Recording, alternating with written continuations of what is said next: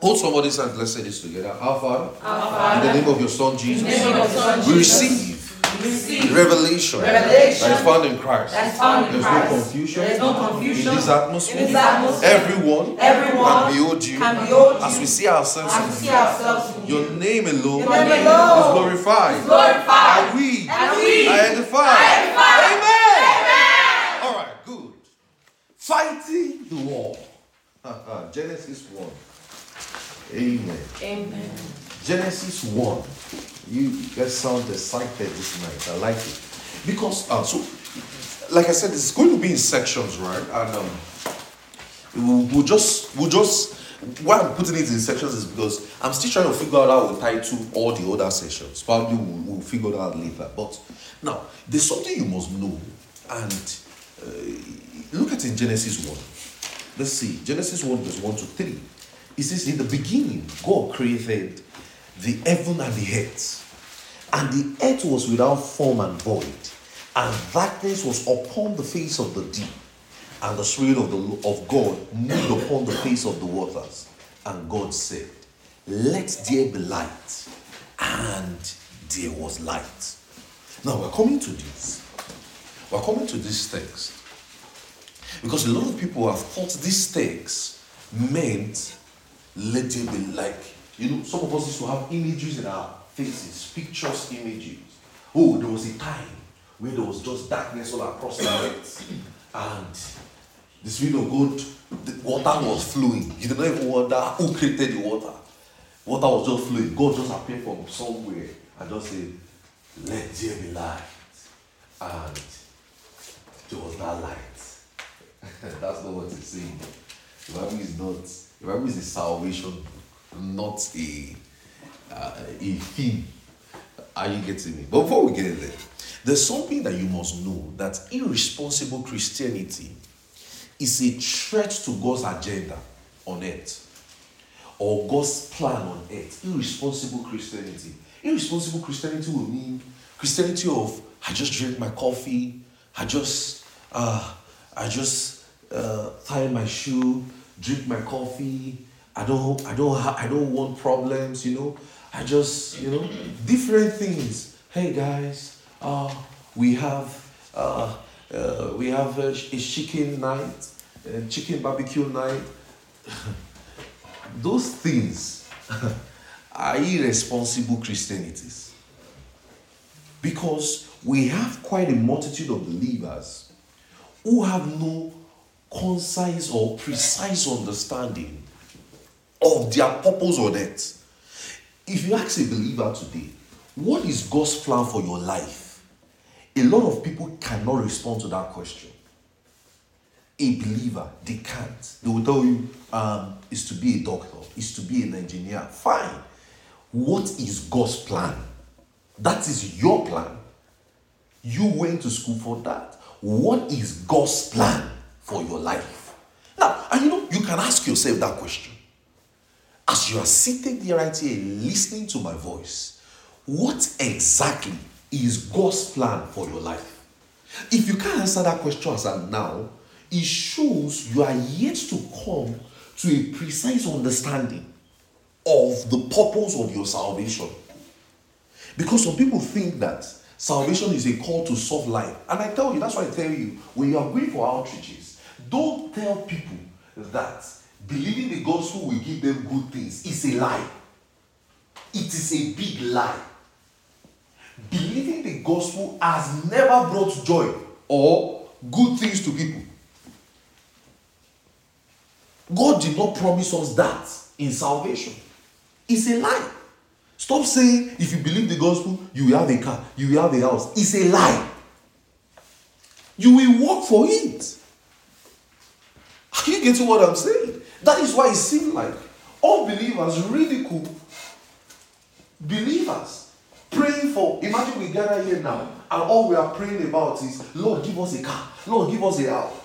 Somebody can walk in here as an unbeliever and answer that prayer point.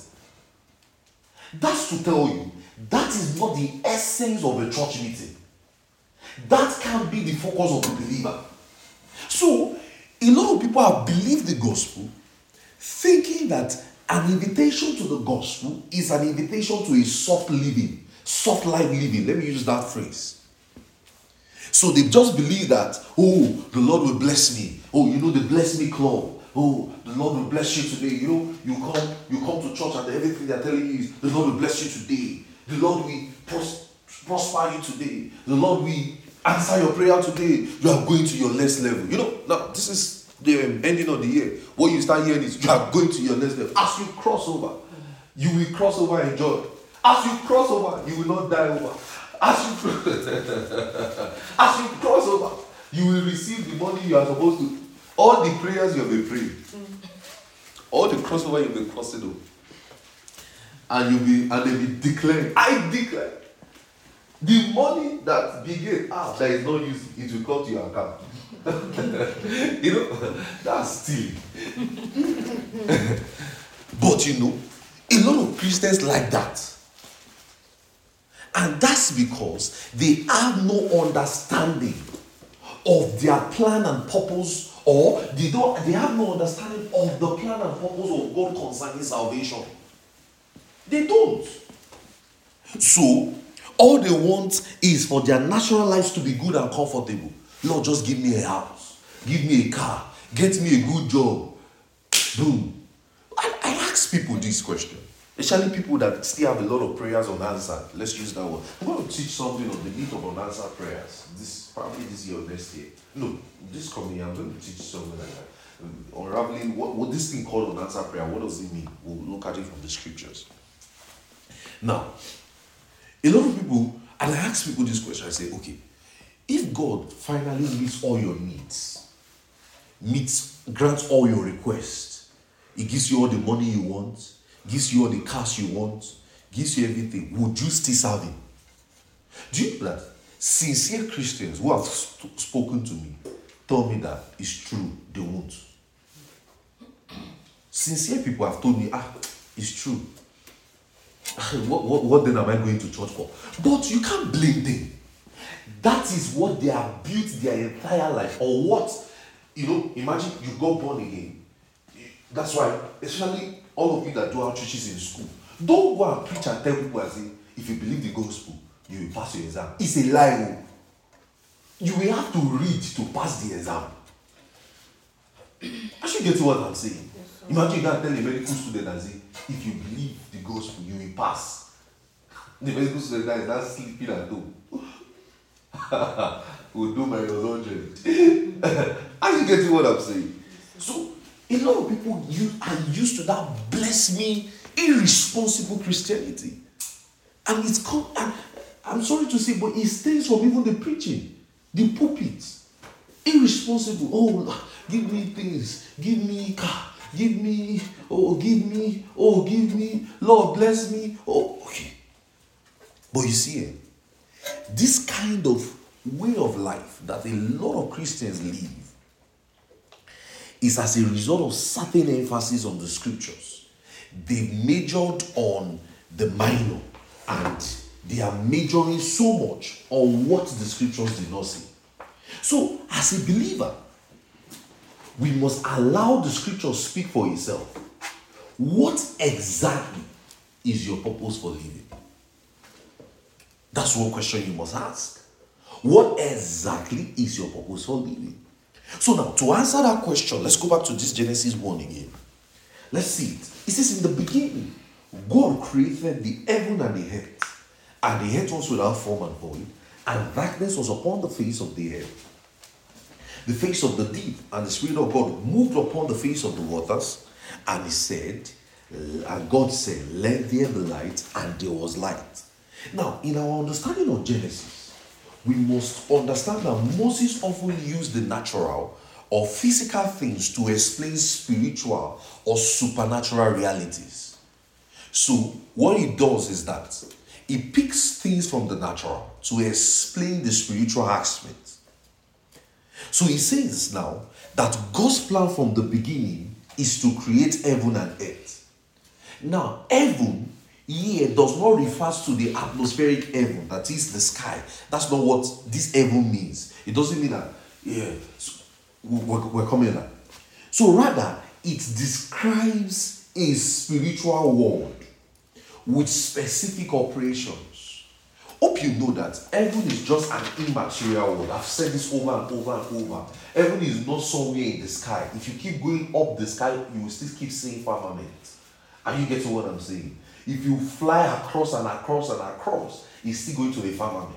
So heaven is not a physical location. So that's theology. And we're going to debunk it this year because I'm going to be very loud on theology this year. That theology that makes people feel like when they die, they are going somewhere. We are going to debunk it this year.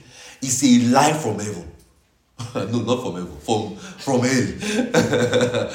This is, when you die, you are going to heaven. No. Heaven is an immaterial world. It simply means something you can't see with your physical eyes.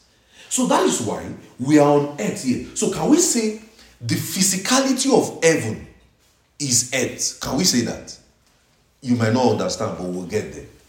So the physicality of heaven is earth. So that shows the unseen realm is heaven. So when God said, in the beginning, let us create heaven and earth, it simply means I want to create the material world and the immaterial world. Where does angels operate from? Heaven, the immaterial world. Where does demons and his cohort operate from? The supernatural world, the spirit, right? That's the immaterial world. Are you getting what I'm saying? So there is the material world and the immaterial world. It's going to make sense. I'm going somewhere. Don't forget, we're studying fighting the war.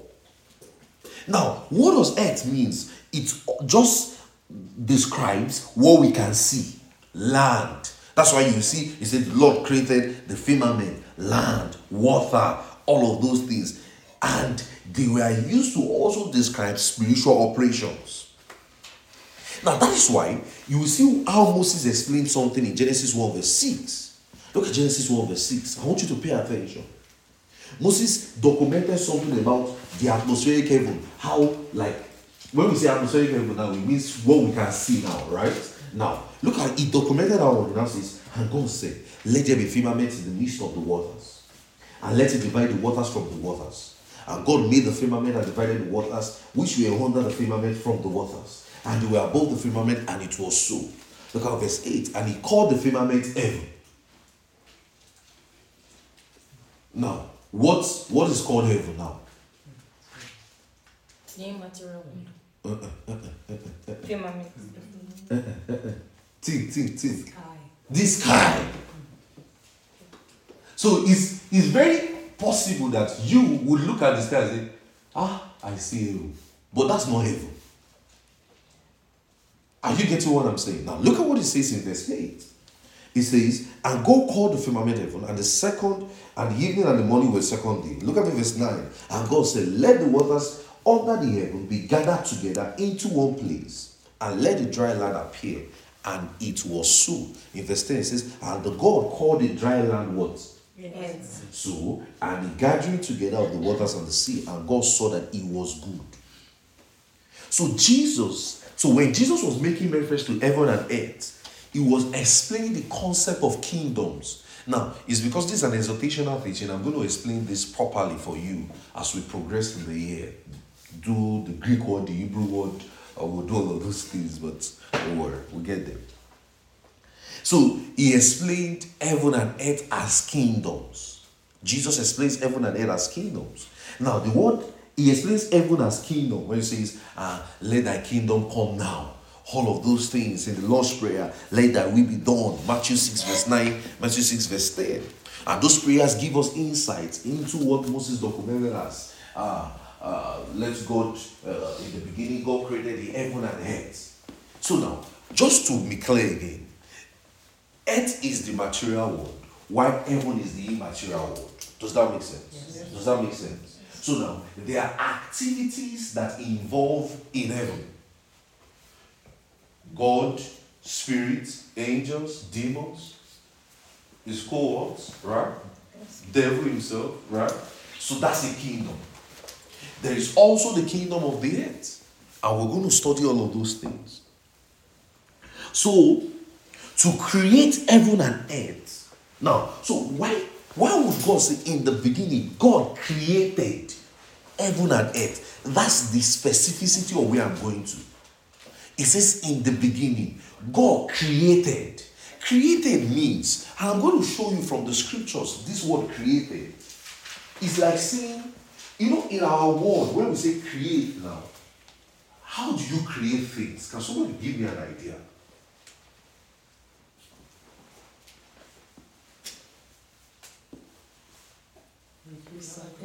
You use something, products, stuff. you use something to create it, right? Make it together. Okay.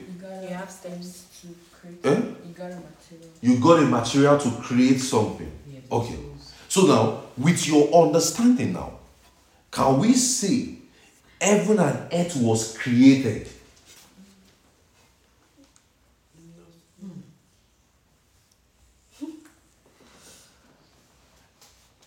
Why is everybody thinking? No, sir. If you show you that, stand up and answer. No, sir. What is no? What is yes? Create those things. No, sir, because when we say create, I'm gathering something to make something. So if I say heaven was created, that means you gathered something to make heaven. So, why do you think it cannot happen? Because what? They gather it from water. They get it from water. They get it from sand. Sit down, don't worry. We're going to study this. Hold this as a peg somewhere. We're going to study this January. Don't worry, we have a lot of studies to study this January. Because we have to see the word created again. Then we'll look through the old scriptures. What created means. Because if we say, so that means, so now, can we say, so it's two things now that I want you to think about. So does that mean that heaven and earth was created out of nothing? Or was heaven and earth created out of something? Are you seeing the difference? Are you seeing it? So that's the question we're going to answer in the future. Not this year. Was heaven and earth created out of something? Since you need something to create it. Or was it created out of nothing? So put that question now. We're going to answer it later. Now, so to create heaven and earth is to cause the kingdom of heaven to be seen on earth. So that shows, we already said that the earth is the material world, right? And the heaven is the immaterial world, right? Right, guys? Yes, sir. Alright, now, so when God created heaven and earth, it is to cause the kingdom of heaven to be seen on earth. It is the announcement of a rule, a reign of God on earth. So now, we can safely say, God wants his plan, his mission, his purpose to be done on earth. And he created heaven and earth. Remember I taught you in glory meeting. I showed you in Habakkuk 2 verse 14. I said that the earth will be filled, what? With the knowledge As the as the water waters covers the sea. Habakkuk 2 verse 14. Now, we said that is God's plan, right? Yes, sir. We said that is God's mission, right? Yes, sir. Now, so he created that for his purpose. So now, the reason for heaven and earth is his purpose. So no man born on this earth is born without a purpose. Now, you should understand this because I taught you supernatural life not quite long. And I explained born of the flesh, right? And born of the spirit. Because every man is born with a purpose. You should listen to supernatural life. It will make sense. So, this is God's mission on earth. So, whatever God is doing on earth has his missions on the arrowhead. And the entire scriptures is written around this purpose. So now look at something in Genesis 1 verse 2. It said, and the earth was without form and void, and darkness was upon the face of the deep. And God said. So when it says it's without form and void, this darkness is not physical light nightfall. Like I say, you should stop reading the Bible like it's a thing. It's not a physical nightfall. It's not, everywhere I cannot see. No. It is not physical. Don't forget that in heaven and earth, there are kingdoms at work. And that's where we are going to. The earth as you see it is not natural as you think.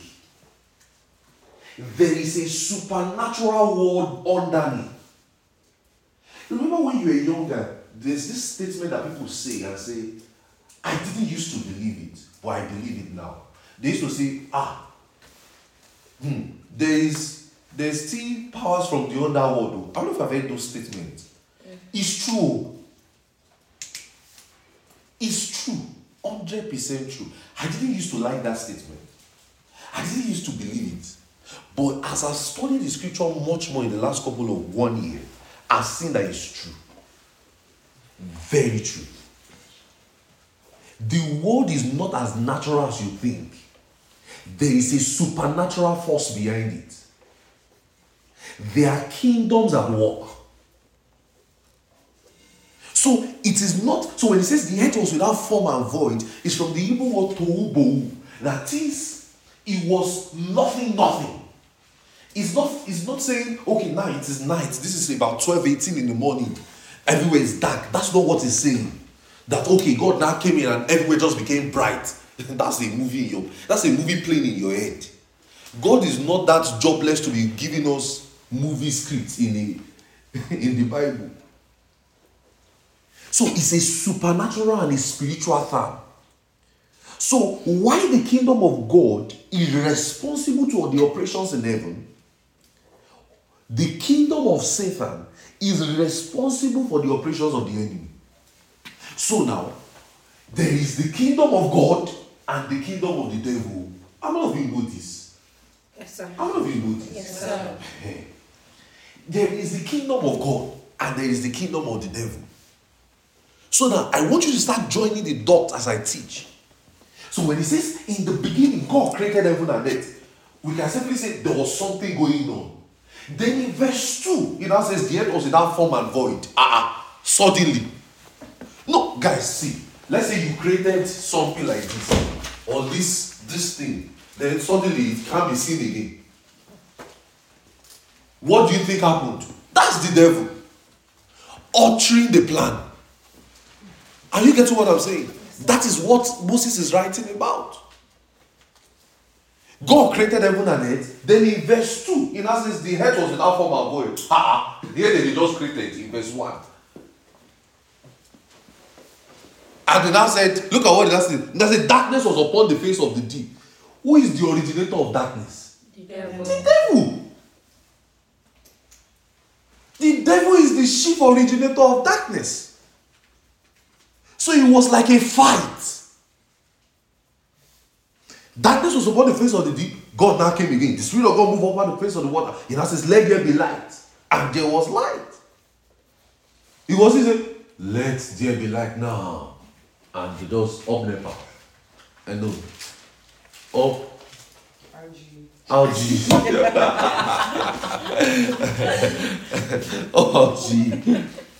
Rochester General Gas and Electricity. Okay.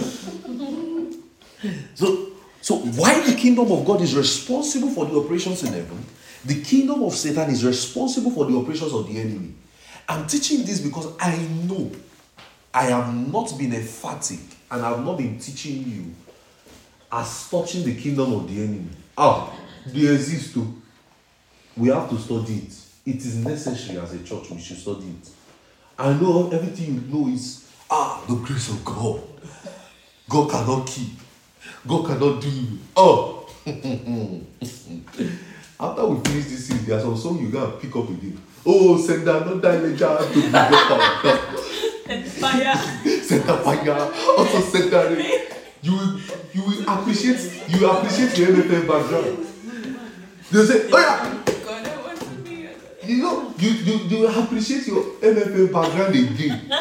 By the time we are done with this, you will see problems like this in 2020. You say, Oguya. It's time for war.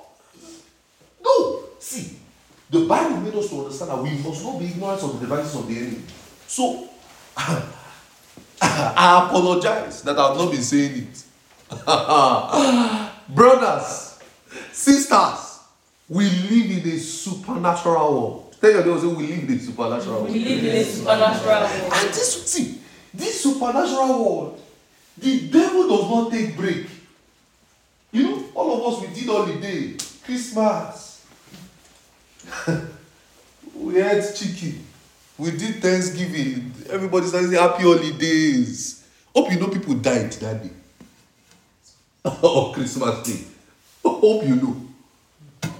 Hope you know. Yes, sir. Who is behind it? The devil. He's not taking break.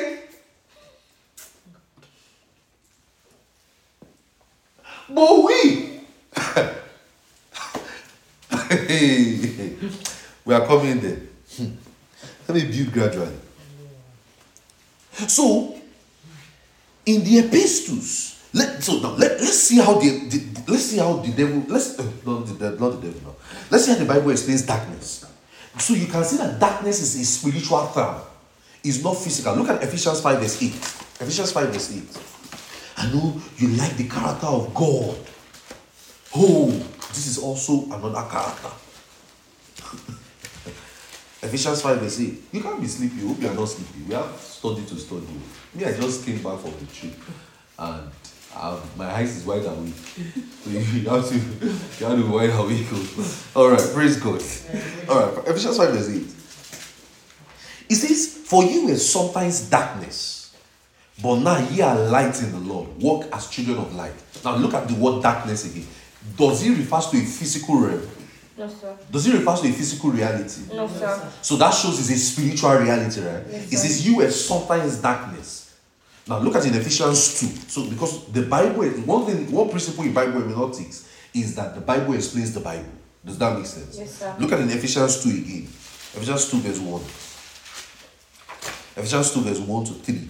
It says, and you are quickened, you who were dead in trespasses and sins, wherein in time past you walk according to the course of this world, according to the prince of the power of the air, spirit that now walketh to the children of disobedience, among who we all had our conversations in the lust of the flesh, fulfilling the desires of the flesh and the mind, and by nature children of wrath, even as others. Do you notice that this description here is not a description of a physical reality?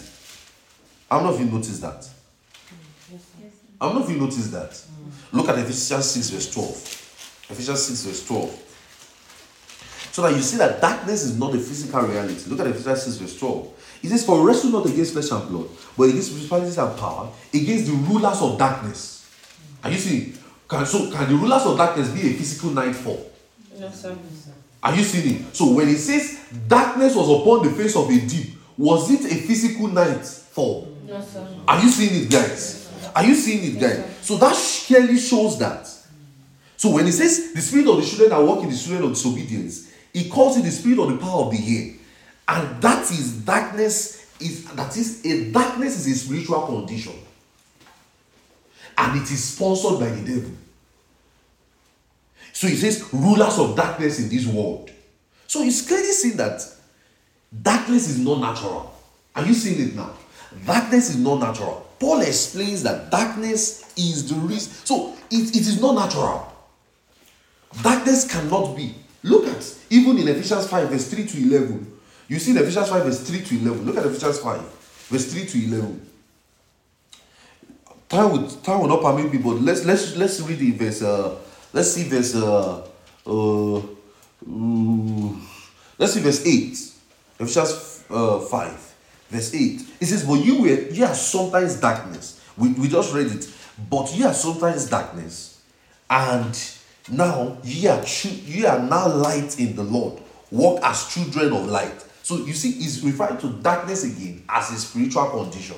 Look at Romans 13. So it will make sense again. I'll show you some scriptures so that you will see that all through the scriptures, darkness has not meant a physical darkness. Are you seeing it? Yes, sir. It has not meant physical darkness. Look at Romans 13, Romans 13 verse 11 to 14. Romans 13, verse 11 to 14. Are you following this, guys? Yes, sir. All right, look at Romans 13, verse 11 to 14. And now, knowing the time, that now is high time to awake out of your sleep.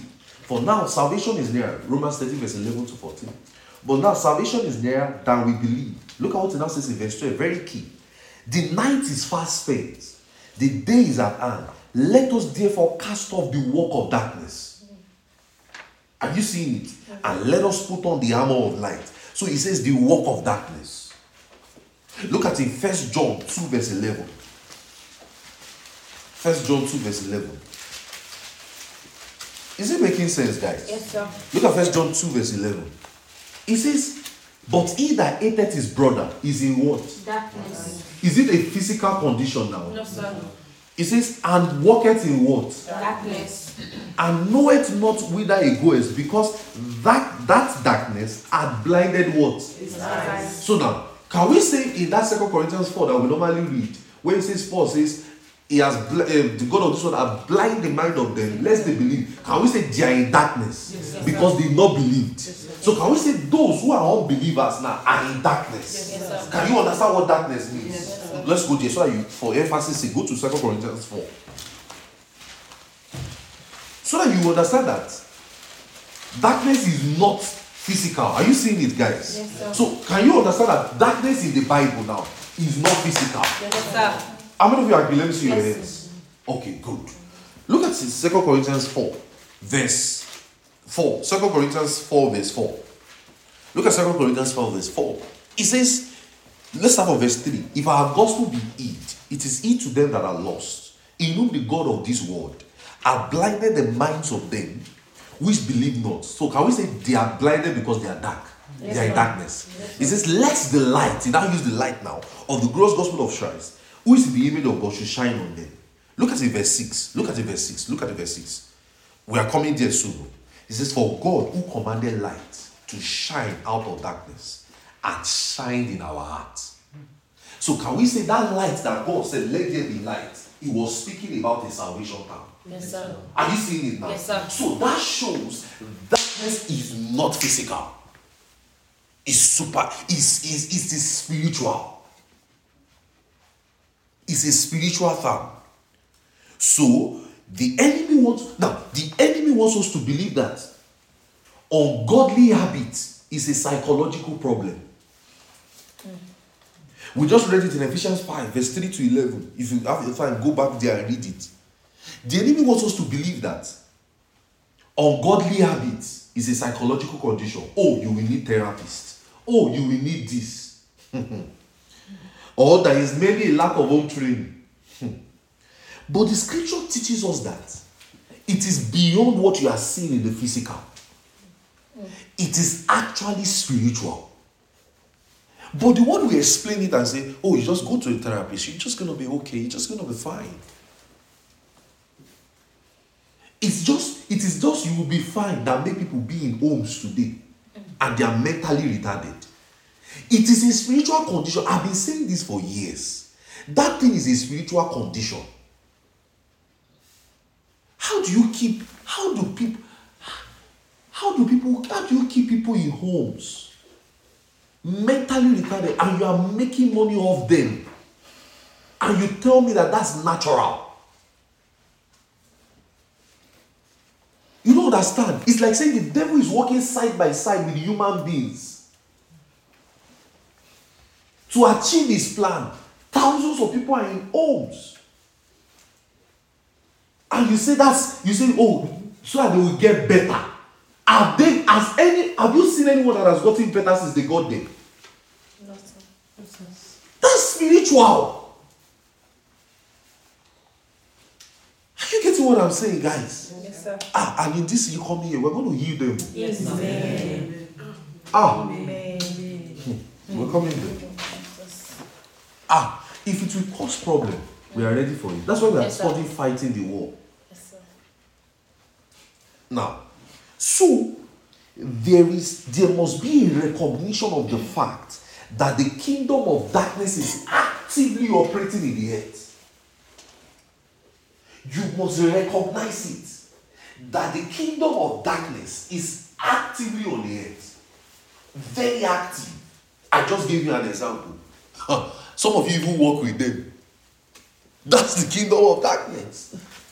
There's no need to mince the words. So this is not this is not you being devil conscious. It is just, and I'm not teaching you to go and say everything is the devil. No, it is just so that you are aware of what you are up against. You know, if you are ignorant of something, it's very bad. Ignorance is a delusion. It's so bad. What I'm making you understand is just so that you are aware of, this is what I'm facing. Are you getting what I'm saying? Yes, sir. So that you know what you are up to, or what you are up against. Now, so let's go back to our Genesis 1. So now we have settled that darkness is not physical, right? Yes, sir. So when it says, and the earth was without form of void, and darkness was upon the face of the earth, is it physical darkness now? No, sir. So that formlessness and the emptiness that Moses was describing is the works of the devil. So that's the earth was without form, the earth was without void. That's the work of darkness.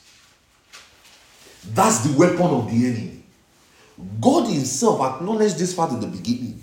So the good news is that God wants to do something about that darkness. That's the good news. He is not going to let darkness reign uninterrupted. He won't sit back in heaven and watch the earth go uninterrupted or go the way he wants it to go. So Moses now said, and God said, let there be light. So God's response to darkness is light. God's response to darkness is light. God's response is his spirit and light. So in the kingdom of heaven is the operation of spirit and light. And that is of God. So whereas on the earth, the operations of the evil spirits and darkness, there is on this earth, evil spirit, there is darkness, there is Ajay, there is Osho, there is Emily. Some of you that don't understand Yoruba, don't worry, you don't need it. There is witchcraft, there is sorcery. Are you getting it? There is still voodoo. Those guys say, I'm the righteousness of God in Christ Jesus. I'm the this. Yes, you are.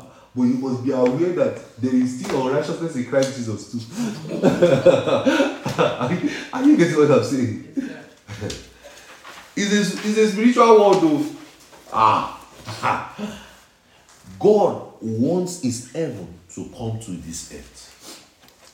So what God wants is that he wants his heaven. So we can say his heaven is light, right? Yes. His heaven is his spirit. He wants his heaven to come to this earth. And what does he want it to do? He wants it to swallow the operations of the spirit or the operations of evil spirits. He wants his light to dislodge and displace darkness in this earth. So when God said, let there be light, he wants his rule to reign over darkness. He wants, so as we shine the gospel, as we preach the gospel, as we heal the sick, as we do God's word, can we say we are shining the light? Yes, sir. So as we get somebody saved, can we say we are shining the light on the earth? Yes, sir. Because he wants his heaven to reign over the earth. He wants his light to reign over the darkness. To reign over the form and void, over the works of the devil. So, this is God's purpose and plan for the earth. It is very simple. God's plan for the earth is not so that Elon Musk will take us to Mars. It's a good one. He likes it. But that's not his plan. His plan is that his heaven will reign all over. So that's why we're going to study this thing. That is to say, the second, this to say this thing, the millennial reign, the reign of Jesus again. We will study that thing later. His reign is that he wants darkness to be out of the earth. And we are his vessels to do it. So many times when we read, God said, let there be light, we think God was just crossing his leg and just saying, let there be light. Let, the voice will probably echo, let there be light. And the light will just appear. Our G will just bring the light. Yeah. We just think that that's what God was doing. Let there be light is the continuing work of God's Spirit on the earth. From age past to our own days, to even after our own days, let there be light is like saying, they will continue keep being light. Are you getting what I'm saying? Let there be light is God's continuing work on the earth. God's continuing work on the earth.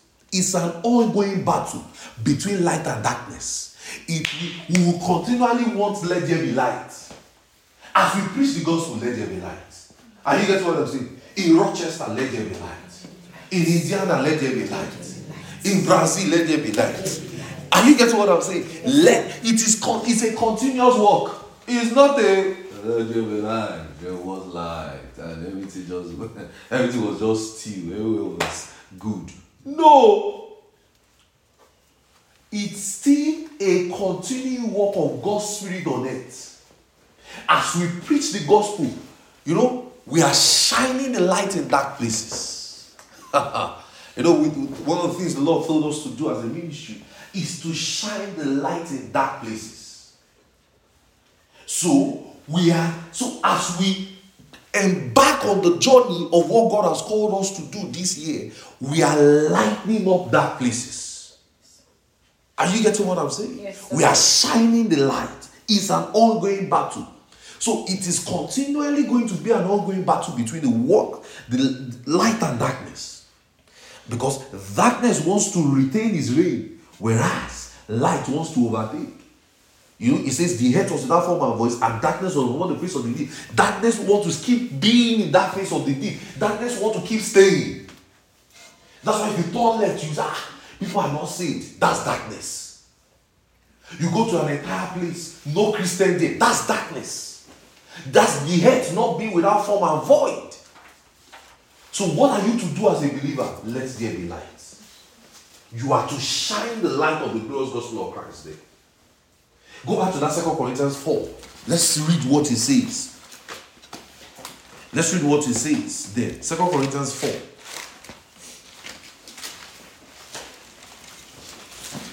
So it's a war. It's a fight. Look at 2 Corinthians 4, verse 3. It says, but if our gospel be hid, it is hid to them that are lost, in whom the God of this world hath blinded the minds of them which believe not, lest the light of the glorious gospel of Christ, who is the image of God, should shine in them. So we preach not ourselves, but Christ Jesus the Lord, and ourselves for your servant's sake. Look at verse 6 very key. For God, who commanded the light to shine out of darkness and shine in our hearts, to give. So now, that shining in our hearts now is now to give the light of the knowledge of the glory of God in the face of Jesus. So as we preach the gospel, we are shining the light. As we heal the sick, we are shining the light. But guys, it is a fight. It is a fight. Because in 1 Corinthians 15, look at 1 Corinthians 15. 1 Corinthians 15 verse 24 to 25. 1 Corinthians 15 verse 24 to 25. Because you are going to understand why it seems like you have disciples today. They are very receptive. Outreach. Very, very receptive. They will not block you. They spoke in tongues. In fact, they even give you utterance. The day that you met them, test them again. Hi, I don't know who is this. You just say, hi, hello, can we meet them? You just declare your message that was in blue before talking to you. I don't even know what I'm talking about. It's a fight. 1 Corinthians 15, verse 24. Look at what it says. Are you enjoying this? I'll just do one section today and we'll call it a night. It says, then cometh the end, when he shall be delivered up into the kingdom of God. Even the Father, when he shall put down all the rule and the authority and power. For he must reign till he had put all the enemies under his feet. Jesus, so Paul was explaining that Jesus must continue to reign till his enemies are subdued under his feet. So that phrase, and the light was good, speaks of the end of the battle. When it says he saw everything and it was good, it's a future thing. It's speaking about the end of the battle. We're going to study it as the years progress. He saw it and it was good. So the light was good means light has overcome darkness. And the Spirit, God's Spirit, has overtaken the earthly operations. And that is what we signal the end of time. That's what we signal the end of time. When all the enemies have been put under his feet. When light has subdued darkness. We can start saying we are approaching the end of time. But I can't say that we are approaching. You and I know we cannot be approaching the end of time now. I don't know if you know what I'm talking about. There is still enough grounds to cover. It is recorded. I did a research that you can't enter Mecca. That's Mecca as a Christian. You can't. Only Muslims are permitted to enter that place. And there is lights going on there. So how are we going to reach there? That's darkness. Take one. Now don't even imagine we are serving the same God. Don't go and join those stupid theology. Me and Muslims are not serving the same God. Don't go bring anything. I'll just tell you. You are who is serving the same God. It's the same God. You are who? That means you don't even know the God you are serving. It's the same God. You are who is the same God? How is that the same God? How is that the God of our Lord Jesus? In my house in Lagos, there's a place where they train these guys. I had to record the video. They were legit flogging these people for. I tried to stand a bit to see what's going on. These guys are not up to 12 years old. They say, big man, why do you not know the thing? Why? Yeah. What does this one mean? So I stood. I had to even record a bit. So I tried to do it stylish. You know, they see me. What are you doing there? and they pounce on me. But guys, they are flogging 12 years old child for not understanding their Quran. And the guy was crying. No, I come to show me practicality of what they used to sing. Do you have song they sing? Yeah, they have song they sing for when they are young. They don't have songs. But do they have songs that look like song? They have recitations that look like song. Because that thing look like recitation, it still look like song. I don't know. Do you know anyone? You do? Yeah. Do you know? Can you remember any of those recitations? Sing one.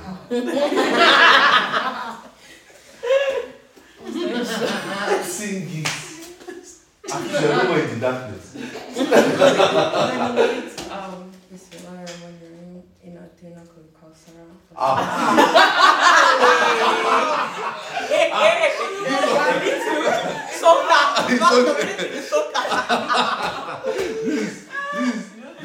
think it's that Bernard comes from that they don't have songs. Because if you live in Nigeria, okay. This is maybe they did not have song in your own country. But what I heard was song. It was as though those guys did not. It was just this week. It was like those guys did not know the song very well. And they come out and they were giving them packet. How I wanted to go and beg like pity. But I just remember, hey,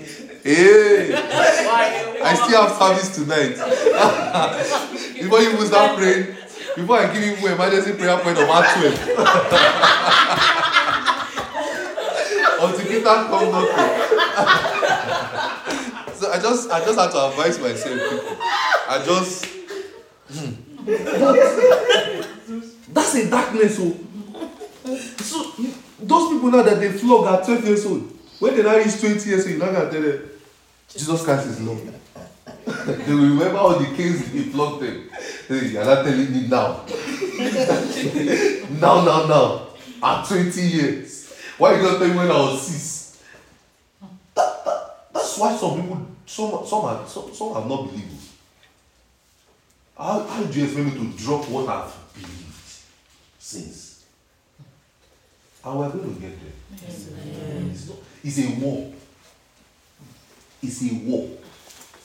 Light will overtake darkness. Darkness cannot win. It's a war. It's a fight. And we are going to engage in it. I don't want to fight. You will fight. So that thing we call rapture, because the word rapture is not in the Bible. Sorry to burst your bubble. There is no word like rapture in the Bible. It's just a school of thought of theology that brought it a couple of years ago. So that thing we call rapture is that God will now separate light from darkness.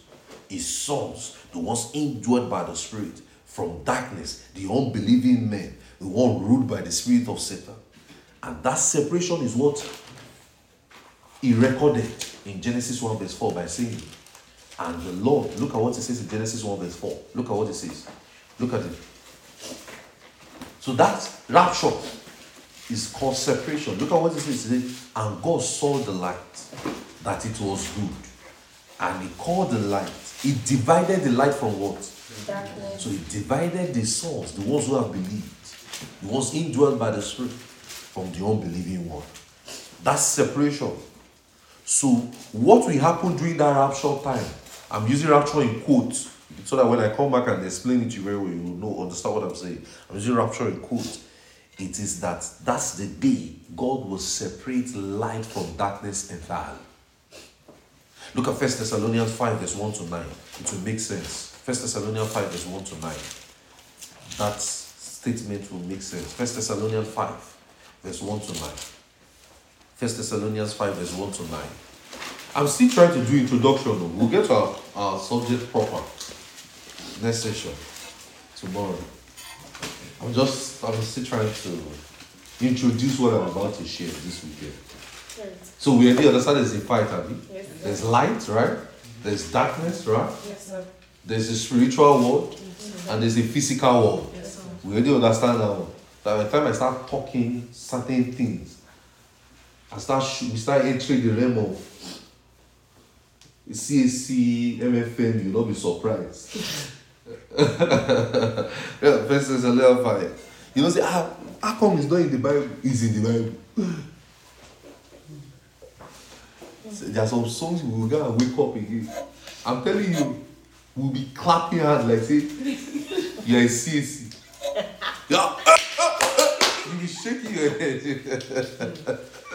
Because you have to fight. You have to fight all those. I just perceive that we'll just go in that direction and you are not praying.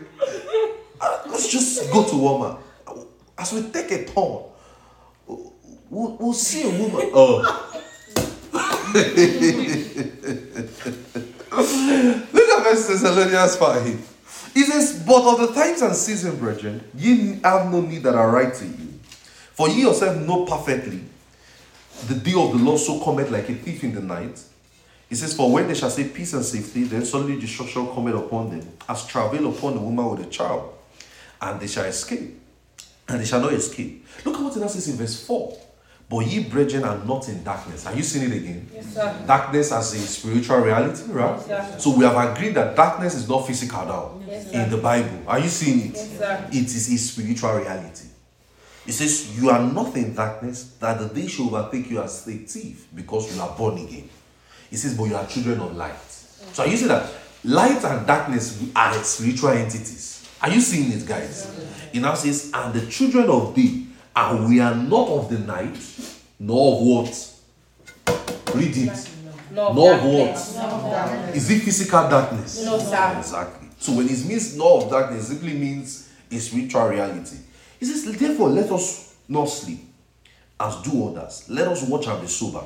For they that sleep, sleep in the night, and they that be drunken, drunken in the night. In fact, one of the things we'll still explain as the years progress is this night and day reality. So I've explained it to you guys before. I've taught some of you guys before that day and night also is a spiritual reality in the Bible. It doesn't simply means a physical day, Monday, Tuesday. No, it's a spiritual reality too. But we'll look at that later. That's not our focus for today. Now, it says, let's not this. So, but look at verse 6. Let us who are of the day. So, are you seeing it now? It's usually let us who are of the day. Now, if you are already thinking day simply means Monday, Tuesday, now you will get lost in this place. It says, let us who are of the day now. Can we say, let us who are of the light? Yes, sir. Are we saying that? Yes, So, can we say day and night? Day simply refers to those who are in the light, right? And night refers to darkness too. Yes, sir. Are you seeing it, guys? Yes, sir. We'll still see it. One of the things we're going to approach as we study, we're going to approach Genesis 1 again. That mindset that we thought that the Bible is talking about, okay, one of the things I'm going to share tomorrow is Genesis 1 verse 26 to 28, to make you understand that he wasn't talking that you should go and be giving birth to a physical child. It's because what he now told us was, we should have dominion over creeping things. How would we? Do you have dominion over lion? Do you have dominion over snake? If snake come, you don't run. How you get what I'm saying? So he cannot be telling us that the reason why we are born is to go and be living. So that's why the Jehovah Wickedness book too. Jehovah Witness book. They did a book and they make you feel like you'll be in one garden and you'll be robbing elephant and wrong theology. Wrong theology. He says, look at it. We're going to study. That's one of the things we're going to study tomorrow. As we approach the next session. The creation story. We're going to pick the creation story again and pick it in the light of redemption. To see that Moses was not writing, Moses was preaching. He wasn't writing, God created this day one day. If you want to learn it, let's go and do history. That's why you see that. Now, the Bible theology of dates to 6,000 years. And that's where some atheists have problem. It dates to 6,000 years and say, okay, the earth is about 6,000 years, starting with Genesis 1.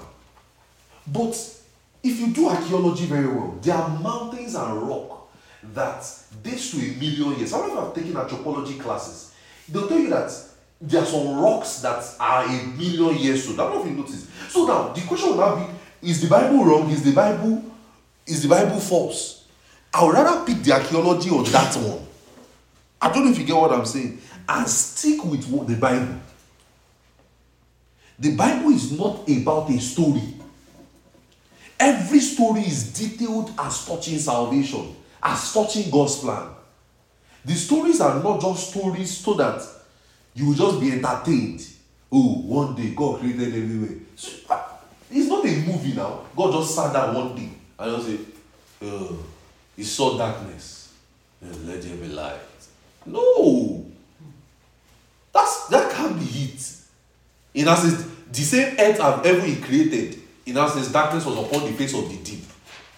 You don't understand? He said the deep, not the surface. The darkness was upon the face of the deep. He says it was without form and void. In essence, God said, let there be light. Your mind should have been thinking, face of the deep. Let there be light. He now said he separated the light from the darkness. So you know what you now taught us? He called it day. He called it night. That he called it day, he called it night means there was already a distinction. Day, children of light. Night, children of darkness. It's that simple. The Bible is not trying to write a story. No.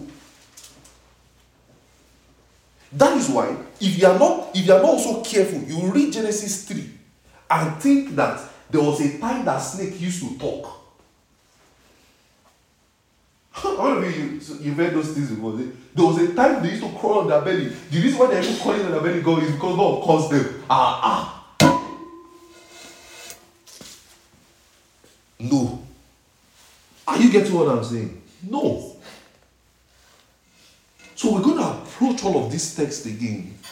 One of the things I was telling you earlier. So one of the things I'm going to do. If you notice, 2022, I was just on the basics, prayer, evangelism. This year we're going to approach theology very well. Glory to God. So we said day, right? We said night. So what happened? Let's go back to our Genesis 1. Let's quickly wrap it up in Genesis 1 verse 1 to 5 now. Let's quickly finish it up there. So tomorrow we'll look at more in Genesis and all of those things. So it says, and God called the light. And you see the day. And he called darkness what? Night. And we just read in Ephesians so that we are children of the day now. Can we say this is a separation? God was separating it. So he called the light day, and he called darkness night. And the evening and the morning were the first day. So we're going to start with it later. What's the evening and the morning again? Alright. So now, Genesis 1:5 is the summary of God's plan on the earth. From conception, implementation to fulfillment. It is God's plan for the earth. So in this present time, we are still living in the let there be light. It has happened and it's still going to happen. It is not just a past reality. It is a continuous reality. Are you getting me? So in our today's day, we can still say, let there be light in UR. Let there be light in the whole of Rochester. Let there be light. And that our let there be light doesn't mean we'll just be speaking, let there be light. That's not. You don't gotta get to UR and just gotta ring bell. Go, let there be light. The way it is public safety that will first carry. Let no. But we are still living in that reality of let there be light. So, that's God's plan for the earth. Look at how John explains it in John 1 verse 1 to 5. Like I said, I'm just doing introduction tonight. And early in the morning tomorrow, or early in the morning, we'll pick it up again. And we'll have further light. Amen. Amen. Look at it, John 1. So this is a call to arms for us. A call to awaken our consciousness on certain things. How many of you, your mind is opening up, right? Yes, your mind is opening up to reality in the scriptures. So this is something you must learn, right? In studying the Bible and approaching certain things, your knowledge must not also be lost. Because knowledge gives you a wide approach on how to handle issues. So imagine, we're approaching light now into the scriptures, and we must have also the right applications to it. Are you getting what I'm saying? Now, a wrong theology now will just tell you, just gonna be shouting, let there be light in your campus. Since we are still living in reality, no, there is a fight to the let there be light. It is not, you can't just go and be shouting, let there be light. There is a fight to it. So look at what it says in John 1 verse 1 to 5. In the beginning was the Word, and the Word was with God, and the Word was God. The same was in the beginning with God, and all things was made by him, and without him was not anything that was made. In him was life, and the life was the light of men. And look at what it says in verse 5. And light shineth in darkness, and darkness comprehended it not.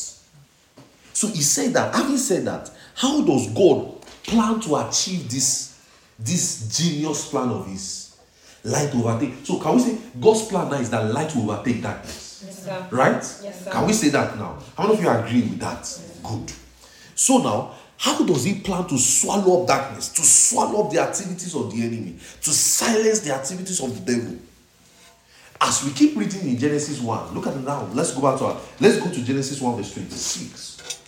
Let's do it. How did he plan to do it? Genesis 1 verse 26. This is where we are going to, and we're going to stay on this text almost throughout this series. It says, and God said, let us make man in our own image, after our likeness. Let them have dominion over the fish of the sea, over the cattle of the air, over the fowl of the air, over the cattle, over all over the earth, and over every creeping thing that creepeth upon the earth. And God created man in his own image, and in the image of God he created him, male, female, he created them. In verse 28, it says, God blessed them, and God said to them, be fruitful and multiply, replenish the earth and subdue it, and have dominion over over the fish of the sea, over the fowl of the air, over every living thing that moveth upon the earth. Now, so what did God do? We have already seen his plan in Genesis 1 verse 5, that light will overtake darkness, right? Yes, sir. Now, how did he choose to do it? He decided to make man in his own image and after his likeness. Now, call to mind that we have seen that God's spirit and his light, he wants to establish his kingdom on earth. He wants to find a way to put the spirit and light in man. And now, why would he do that? So that man will fulfill his mission on earth.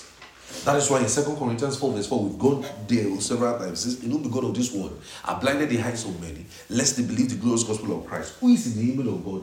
The light should shine upon them.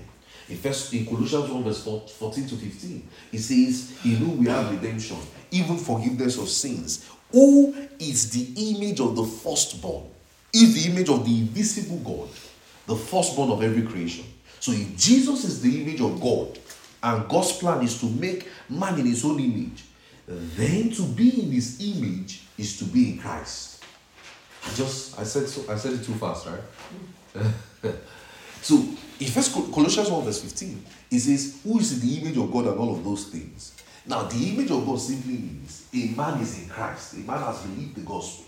So when he says, I am in the image of God, look, let's go there. Go to Colossians 1 verse 15. Let me watch it. Because you also see in 2 Corinthians 5 verse 17, it says, if any man be in Christ, he is a new creature. All things are passed away. Behold, all things have become new. So that is when a man is in Christ, God's spirit is not indwelling in him. In John 14 verse 16 to 20, he says, I'll pray the Father that he will send you another comforter who will abide with you forever, even the spirit of truth, even which the world cannot receive. He says, because the world knoweth him not.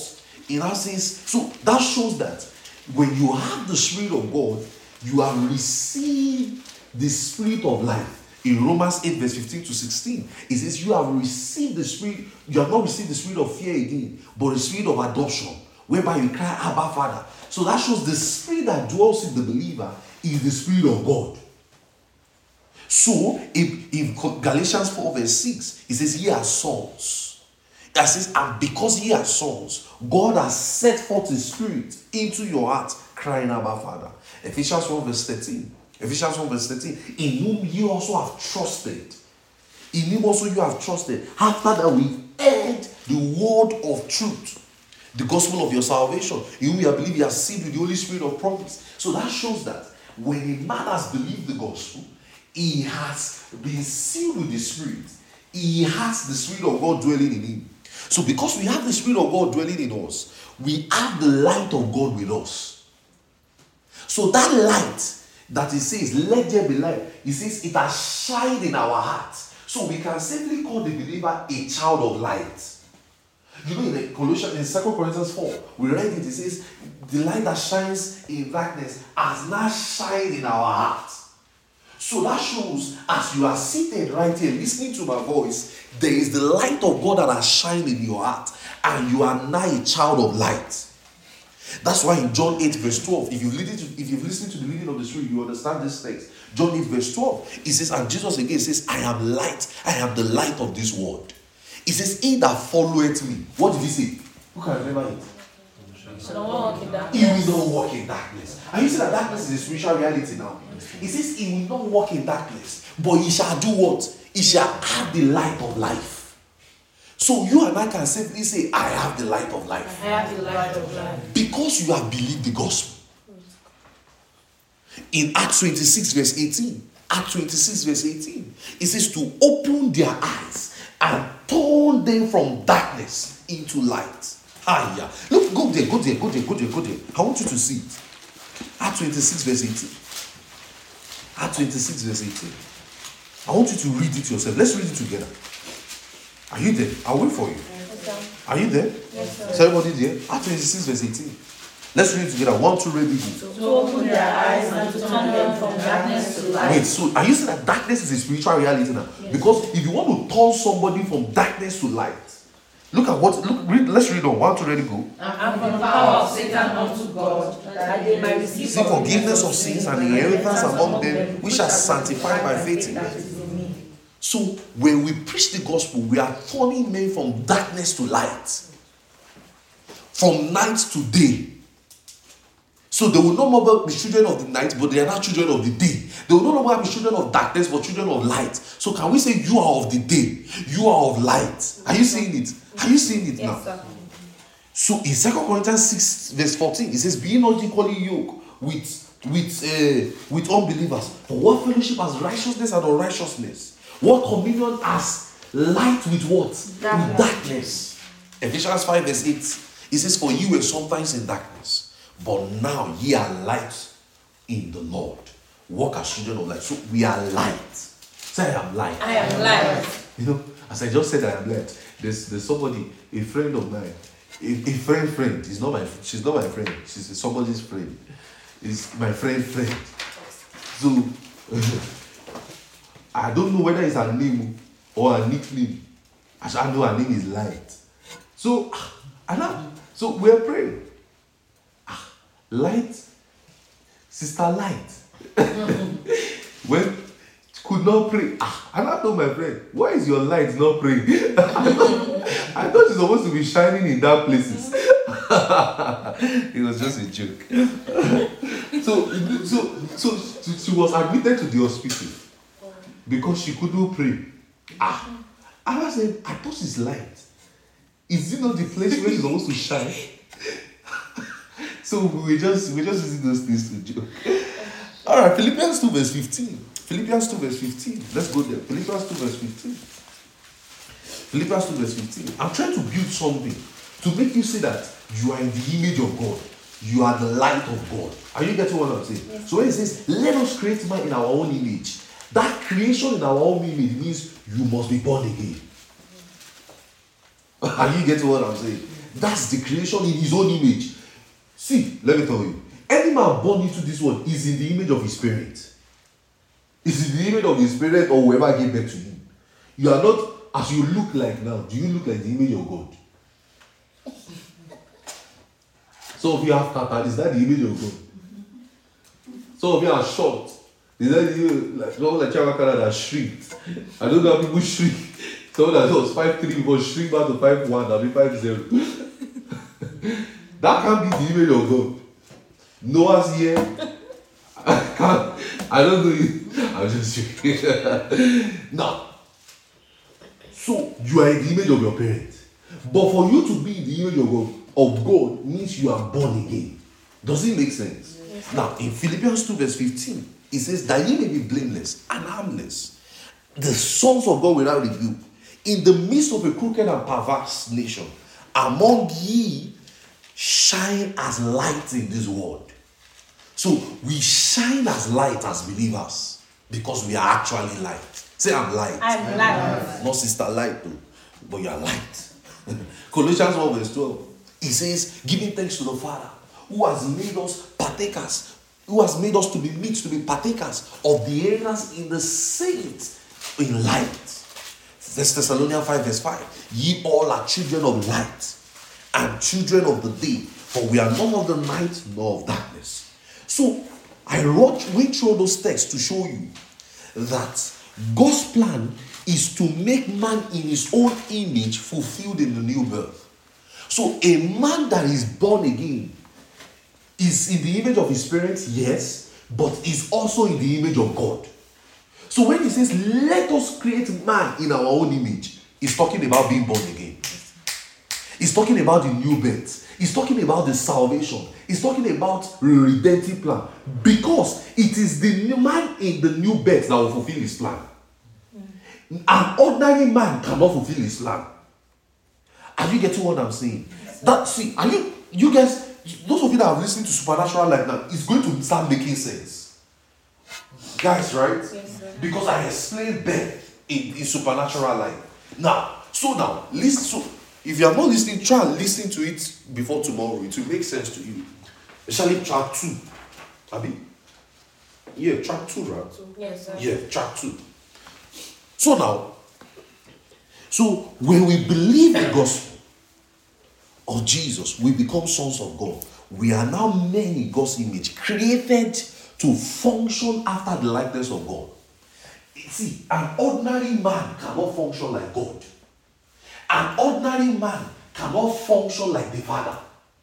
He has to have the spirit of the Father to function like the Father. Are you getting what I'm saying? He has to have the DNA of God to function like God. So, and how is that possible? It is only possible at the new birth. It's only possible at salvation. Not when you were giving birth to. When you are giving birth to, you have the spirit of your parents, the character, the DNA, the face of your parents, the nose of your parents, the eyes of your parents. But because of his plan in Genesis 1 verse 5, light will separate darkness, right? Light will let there be light. And that must be carried out by a man.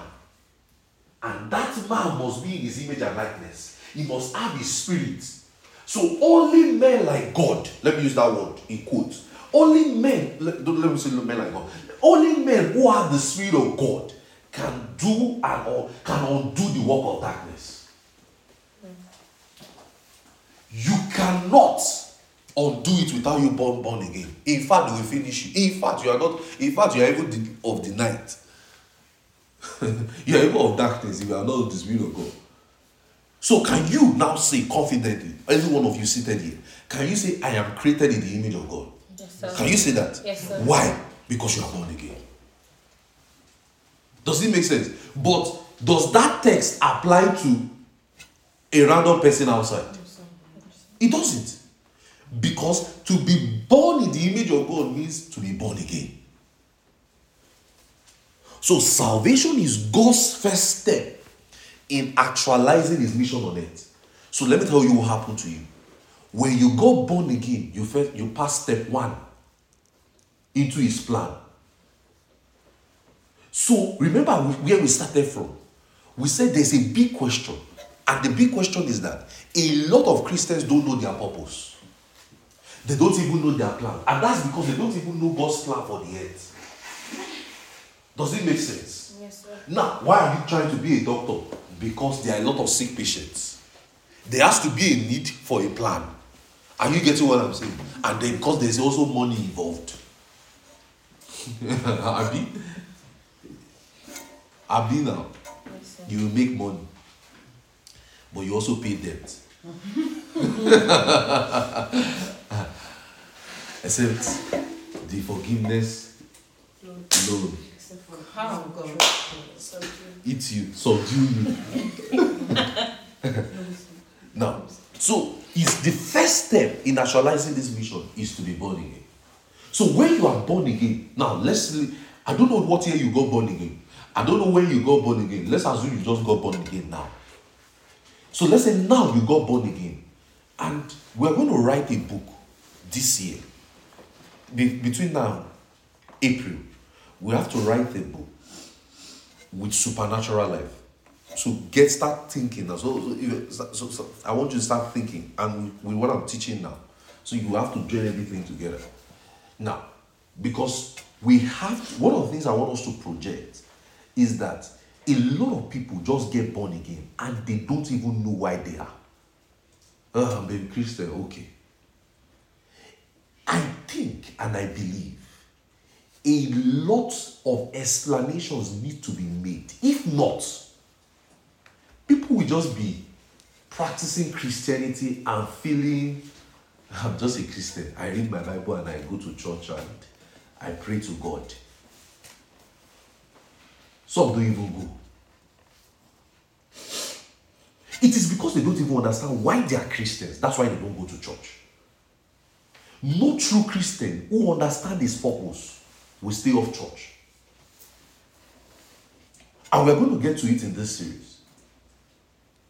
Because it is part, this coming together, it is not a man that ordained it, it is God. It's part of this series. Probably, maybe that's one of the things we share tomorrow night. It is God who ordained it, and it is part of how he wants to fulfill his plan. This, all of you taking note, all of you listening, we pray together, we worship together. It is God that designed it that way. So, that's why I say, a lot of explanations need to be made to the new convert why he is born again. Because if he doesn't understand it, he is not going to. So it's like saying, Miles Monroe said, when the purpose of the thing is not known, abuse is inevitable. So it's basically like saying, you are born again, but you don't even know what is happening to you.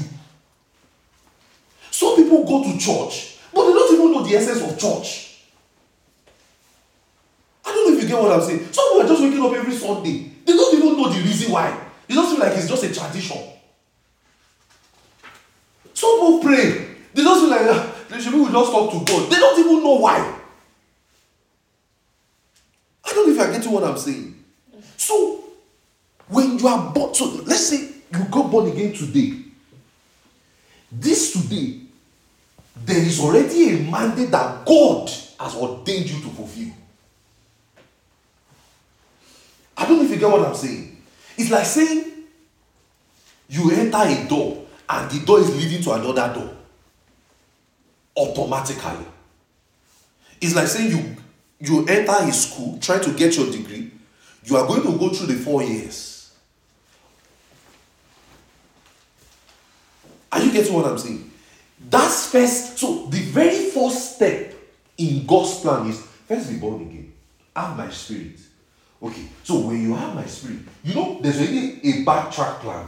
The plan is that light will overtake darkness, and you are the one that is going to do it. So, but the first step is you first be born again. So, one of the things we're going to write in that book, and it's going to come out by April, May. We're going to have it because we have to help. It was laid on my heart strongly. When I mean strongly, I mean with an urgency that we need to write. So it's going to be like a discipleship manual that we have to help people understand the reason why they are born again. So I know we've written pamphlets, this one is like saying we are compressing a lot in one. Then we will explain what is the essence of church. I taught you some months, I think a couple of months ago, on the letter to the churchless Christian. Because those things are very necessary. So now, God's mission on earth. So salvation itself is not the mission. So you being born again is not even the mission. It's like saying, is the icing on the cake. You just tasted the icing. You have not eaten the cake. So being born again is like, so when you preach to somebody and the person is saved, that's like 0.5 out of 100%. I don't know if you get what I'm saying. It is good though. It's good to be born again though. It's good to be saved though. It's good to be everything though. But that's like 10%. Let's just say 10% out of 100. Because that's still not the plan. I don't know if you are getting what I'm saying, guys. Yes, sir. Are you getting what I'm saying? Yes, sir. Salvation itself is not the end of the road. It is actually the beginning. You just started a journey with salvation. You receiving the gospel is just like saying, okay, let me put it, I just on my GPS and I'm going to Canada. Not Toronto. Toronto is just 3 hours. Manitoba, that's about 23 something hours. That's like press. So being born again is like I just start my car. I don't even get what I'm saying. That is it. So now the journey just started when you got born again. And it's important for us to understand the implications of this truth, because there are a lot of believers that are only concerned about just be saved, just preach to them, just be saved, just be saved. Yes, and that's why we have to see this coming year.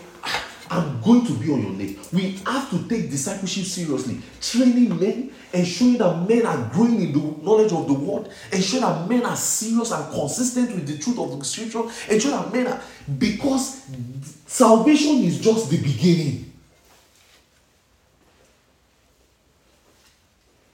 That's why, you remember I started, a lot of people are saved, but they're practicing and what I called it irresponsible Christianity.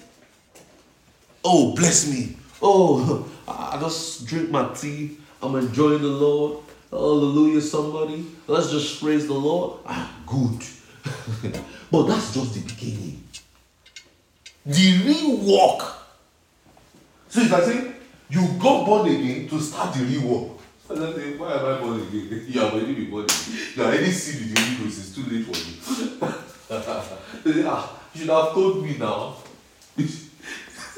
I say, you should have told me. Now you are being told. Did you not tell me? You are hearing it now. So, because that's what a lot of people just want to hear. Oh, I'm the righteousness of God in Christ Jesus. I'm the this. Yes, you are. You are the light. God's Spirit dwells in you. You can never see death again. This is your Christianity. You can never enter hell. Rich kid. Good. That's where it's just starting. So there is, and that's why you see Christians going around in cycles.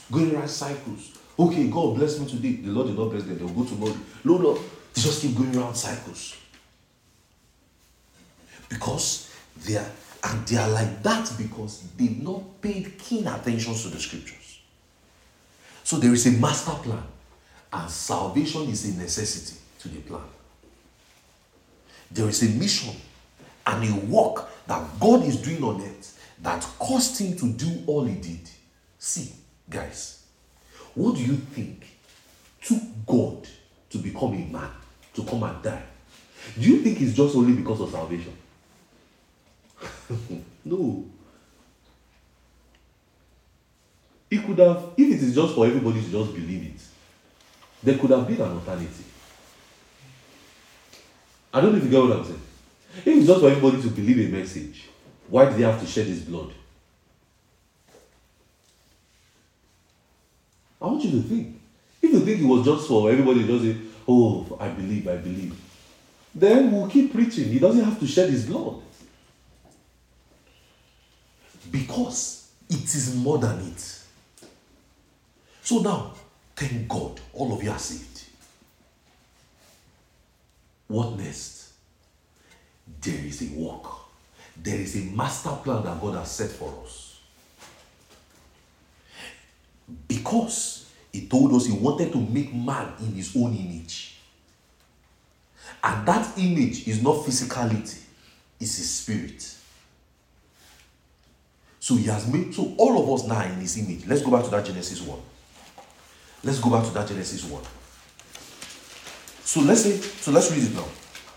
Verse 26. And God said, let us make man in our own image. So can we say we are in this image now, right? Yes, sir. Because we are born again. Yes, sir. Guys? Yes, sir. Are we in his likeness? Yes, sir. Because we are born again? Yes, sir. Look at where the work started. Verse 28. God blessed them. And God said unto them, he now gave us an instruction. Be fruitful, multiply, replenish the earth, and do what? And subdue it. In essence, and have dominion over the fish of the sea, over the fowl of the air, over every living thing that moveth upon the earth. So there is an assignment that God has given us. So we have been created in his image now, right? Yes, sir. but you are still not doing an assignment since the years you've been born again.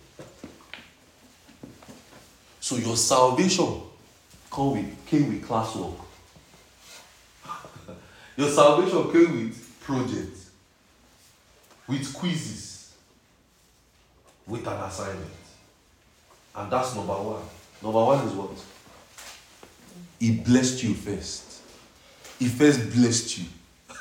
Blessed means, blessed is like the Hebrew word barak. He congratulated you. Say, welcome. That's the meaning. He blessed you. He accepted you. I thought you blessed before. Yes. It means barak in him. Congratulations. Welcome home. Rich kid. You have done well. At least you have crossed from death to life. Cross overnight. So welcome. You have jumped one step. So now, he says, be fruitful. So how do you get fruitful?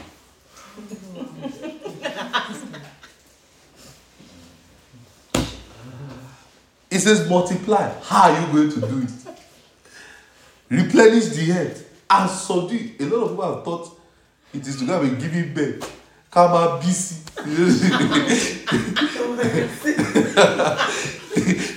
I heard a story. Of Pastor Pupo Olashe.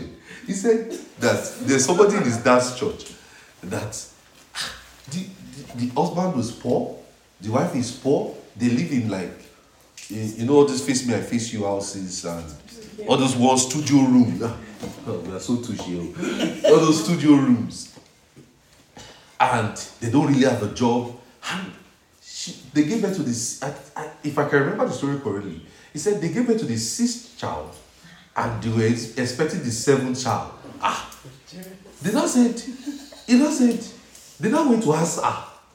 I said, would you even have the money to take care of this child? He said, she not said it to you, but Bíbélì ló sọ pé ká máa bí sí ká dẹ̀ sì máa rẹ̀ sí. It means we should be fruitful and multiply. And I said, even I told him the scripture says it. Is it talking to you? You don't have the money to take care of them. Are you getting what I'm saying? A lot of people have associated this text with, but don't say we should be giving them. So I want to have 12 children. Even Adam that at least was the recipient of this text. 2. Or at best 3. Because one went, they replaced him quickly with Seth. You, that you are a future reader. After about 6,000 years after, you are reading. Let me be fruitful and multiply. If there should be a fruitfulness and multiplication, Adam should not be popping the babies. Not be popping it out. No, that's not what he's saying. He gave us an assignment. And the assignment is that we are to be fruitful. We are to multiply. We are to subdue. We are to replenish and have dominion on earth. And the fruitfulness and multiplication is not about natural procreation. It is not it. No, it is not. Now, I want you to call to mind that plants and animals were made, and they were made to be fruitful and multiply on their own. Look at Genesis 1:11-12. Genesis 1:11-12. When plants and animals were made, there was already a natural way for them to reproduce on their own. Look at Genesis 1:11-12. It says, and God said, let the earth bring forth grass, and the herbs yielding seed, and fruit tree yielding fruit after his own kind, whose seed is in itself upon the earth, and it was so. So, fruit, seeds, they have a natural way to reproduce, to replenish, to be fruitful. That's why inside an orange tree, you already see a seed inside to replant for another one. And you get what I'm saying? There was already a natural procreation for all those kind of things. In verse 2, it says, the herb bringeth fruit trees, bringeth forth grass, and the herbs yielding seeds after his own kind, and the tree yielding fruit, whose seed was after himself, and after his kind. And God saw it, and it was good. We're going to study this one in the spiritual reality too. Later. No now. Look at the Genesis, look at verse 20. It says, look at verse 22. Look at verse 20. It says, and God said, let the waters bring forth abundantly the moving creature, the hath life, and the fowl that may fly upon the earth in the earth on open firmament of heaven. And God created whales and every creature that moveth up, which the waters bringeth forth abundantly after their kind, and every winged fowl and after his kind. And God saw that it was good. And God said to them, be fruitful, multiply, fill the waters of the seas, and let the fowl multiply the earth. So that shows they were already living things reproducing after his kind. Now, so the question now will be, what kind of men are we? According to Genesis 1 verse 26, what kind of men are we? Let me see. Let me see if you are following me. Genesis 1 verse 26, what kind of men are we? Man in God's image. So we are men in God's image. So when God said we should be fruitful and multiply, what are we meant to bring forth? Men in God's image. We are to bring forth men in God's image and likeness. This is what we call evangelism and discipleship. It has been since Genesis. It's not a New Testament thing. It's not a Paul and Peter thing. So when Jesus said in Mark 16, go you into the world and preach the gospel, what is Jesus saying? Genesis. Go and... So that thing we call the Great Commission, is it really a Great Commission? It has been a commission since what? Genesis. Since the beginning. So what Jesus was doing was reiterating the plan. This is what we call evangelism, and it is a fight. It is a war. We're going to go to this. So we are to bring forth men after the image and likeness. Because a goat will not give birth to a lion. Right? A lion will not give birth to a chicken. A man in the image of God will not give birth to a man in the image of the devil. Abina, Yes, sir. you will give birth to the man in the image of God. And he's not talking about natural procreation. No, it's not. No, it's not. So, as I begin to round up, so I will continue from here in the next session. So, as we engage in evangelism and discipleship, these two, evangelism and discipleship, is how we will reproduce men of the God kind on earth. It is how we will restore light. It is how we will let there be light in the midst of darkness. As we engage in evangelism, we will restore men to God's plan for their lives and purposes. So now, are you saying that every man who is born again is born to do something? Guys, are you seeing it? Yes, sir. Guys, are you seeing it? Yes, sir. So before you think that this is merely a walk in the path, what did God say? He says something very key. He says, God blessed them. God said to them, be fruitful, multiply the earth. He now says, I'll subdue it. Ha! He says, subdue it. Now, the term subdue, and which I'm going to talk about much later, is a battle term. And that is where I've been trying to get to. Because we said this series is called Fighting the War. That word subdue is a battle term. It means there is an ongoing war that must be fought and won. So, for the opposition to be subdued, even the work of evangelism and discipleship is war. That is why I told us to gather. Let's first know how we want to fight this 2023. That's the essence of this retreat. As we engage in preaching, in shining light, we're going to be traveling to so many places. I'm sure that doors are going to open. I've seen it in the realm of the Spirit. There will be times, there will be certain cities this year I will not be able to go to. That I will send some of you. That's what I saw. Amen. Are you getting what I'm saying? It's a fight. It's a war. It's a fight. It's a war. You see somebody's consistent today. He's no more consistent tomorrow in church. It's a battle. You will preach to somebody today, he's saved. He has crossed the first step. The major step that you're supposed to undertake in his life, he will block you. It's a fight. It's a war. And with scripture told us to subdue. So from the beginning, they did not tell us to even rest. They told us to fight.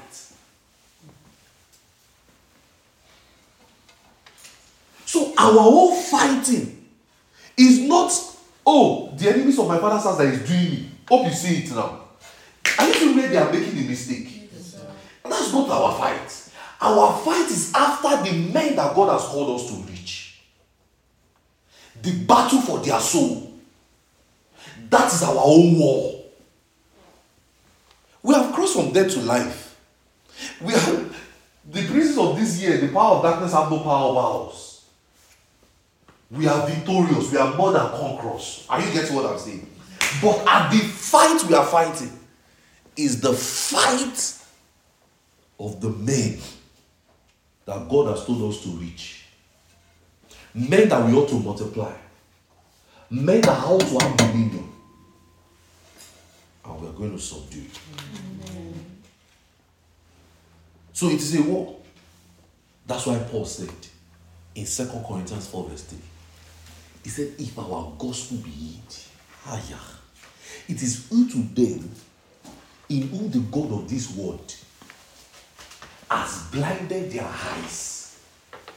So that shows when somebody has not believed the gospel and you are trying to preach to the person is arguing, he calls himself an atheist, he calls himself differently.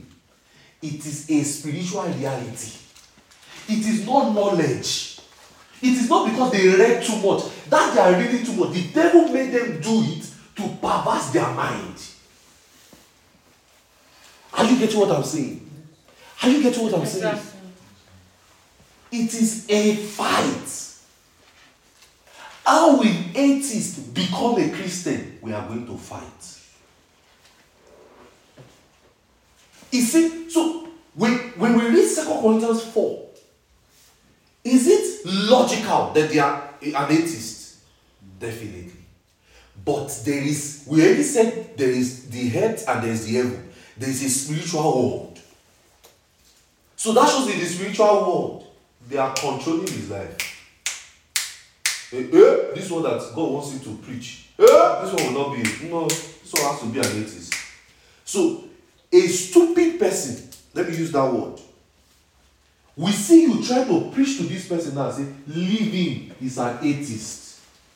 That's the height of stupidity. He doesn't understand. He said, leave him now, she means an atheist. Atheist does not believe the gospel. Go to another person. That statement is a stupid statement. No, we will not leave him. Because what he's doing, he himself did not know. He himself does not know what he's doing. They are doing it from the spirit and he thinks it is physical. He thought he's reading something, but they are doing it from somewhere. Darkness, he says God created heaven and earth. The earth was without form and void. Everything scattered. The earth that God created scattered. God is not trying to restore everything and say, let there be light. There was light. He separated the light from You now say, so do you notice that some of those people that are atheists, have been Christian or agnostic, they came from Christian background. They only read something or watch 1 4 minute YouTube video. Their mind was just paralyzed. That's why we're going to pray a strong prayer. We're not going to hear into the voice of the devil. Are you hearing what I'm saying? You go and watch 1 4 minute video that will destabilize your entire life. You go and click on one link, and clicking on that link, you don't know that that's a spiritual reality. You say, it's harmless now. It's nothing. But they want to destroy your life. It's a fight. See, let me tell you. The devil is not happy that you are seated here this night. He is not happy. If he wants to do it, he will create a job. He will create one thing just to take you away.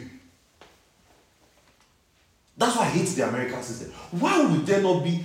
Why should people be working on Sunday? But you know what? How we have explained it. We've explained it that we have to pay bills. We have to. We need money. We need to pick shift.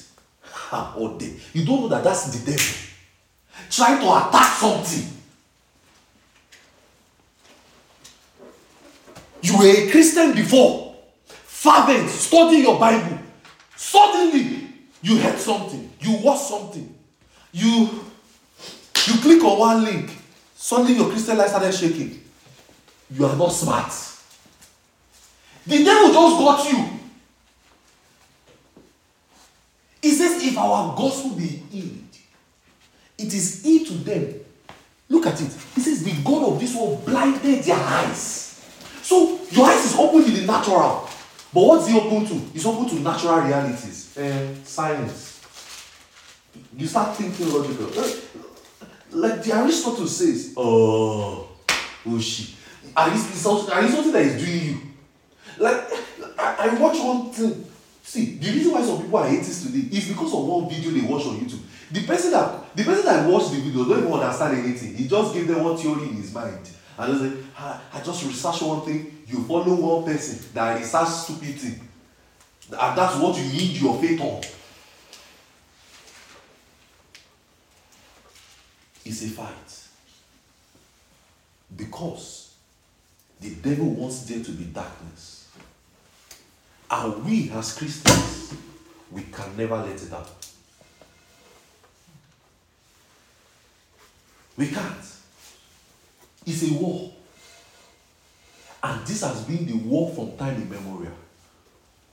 The devil wanted to overtake and make sure that his own kingdom is advancing. We are going to get into the nitty-gritties of this. One of the things we're going to study is, I'm just doing introduction. We're going to pick it gradually. He wants his kingdom to advance. He wants things to progress in his own way. But we have the light. And we are going to shine it. This 2023, we are going to subdue. We are going to replenish. We are going to multiply. I'm telling you by the Spirit of God. We are reaching the millions. And see, it's a war. We are going to, thank God, we are fasting and praying for 40 days as a church. So get yourself ready. January 1 to February 9, we're fasting. There's no New Year celebration for us, so we celebrate after February 9. Because there's a war. There's a war. We have to fight. Those your family members who have yielded to something, they will yield back to God. Amen. Those your friends, amen, who are yielding to the spirit of the devil. Your father, Muslim, he will be born again. Amen. I'm telling you, be seated. Because there's a war and we'll fight it. There's a war. So, it's a clash of kingdoms. It's a clash of kingdoms. And let me tell you something. If the battle is won, see, the battle will be won like they will be saved. What the enemy will not start doing is to hinder their spiritual growth. They will be saved though. You get them and say they even speak in tongues. You see, this was God's first step. Okay, what do I do next? You will hinder the person. Their spiritual growth. You will talk to them. That's why it will be like, you test them, they will not reply again. You test them, they will block you. You just be saying, Pastor, they blocked me, this and that. Don't be unsmart. Go and deal with it. That's why Jesus spoke in a parable in Matthew 13 verse 19. The parable of the sower. Look at what he says. I'm trying to round up. I'm already done. I'm trying to round up. Matthew 13 verse 19. So we said there is an immaterial world, right? Yes, sir. There is a material world, right? Yes, sir. We said there is light, there is darkness. Yes, sir. We said God's plan, right? Yes, sir. And we said there is an assignment in the God's plan, right? Yes, sir. Matthew 13 verse 19. It says, when one heareth the word of the kingdom and understandeth it not. Look at what happens. Let's read it together. Then do what? Comment the wicked one. Matthew 13 verse 19. Let's read it together. I'll wait for you. I'll wait for you. I'll wait for you. It says, when one heareth the word of the kingdom, what now happened? And understandeth it not. What happened? Then the wicked one.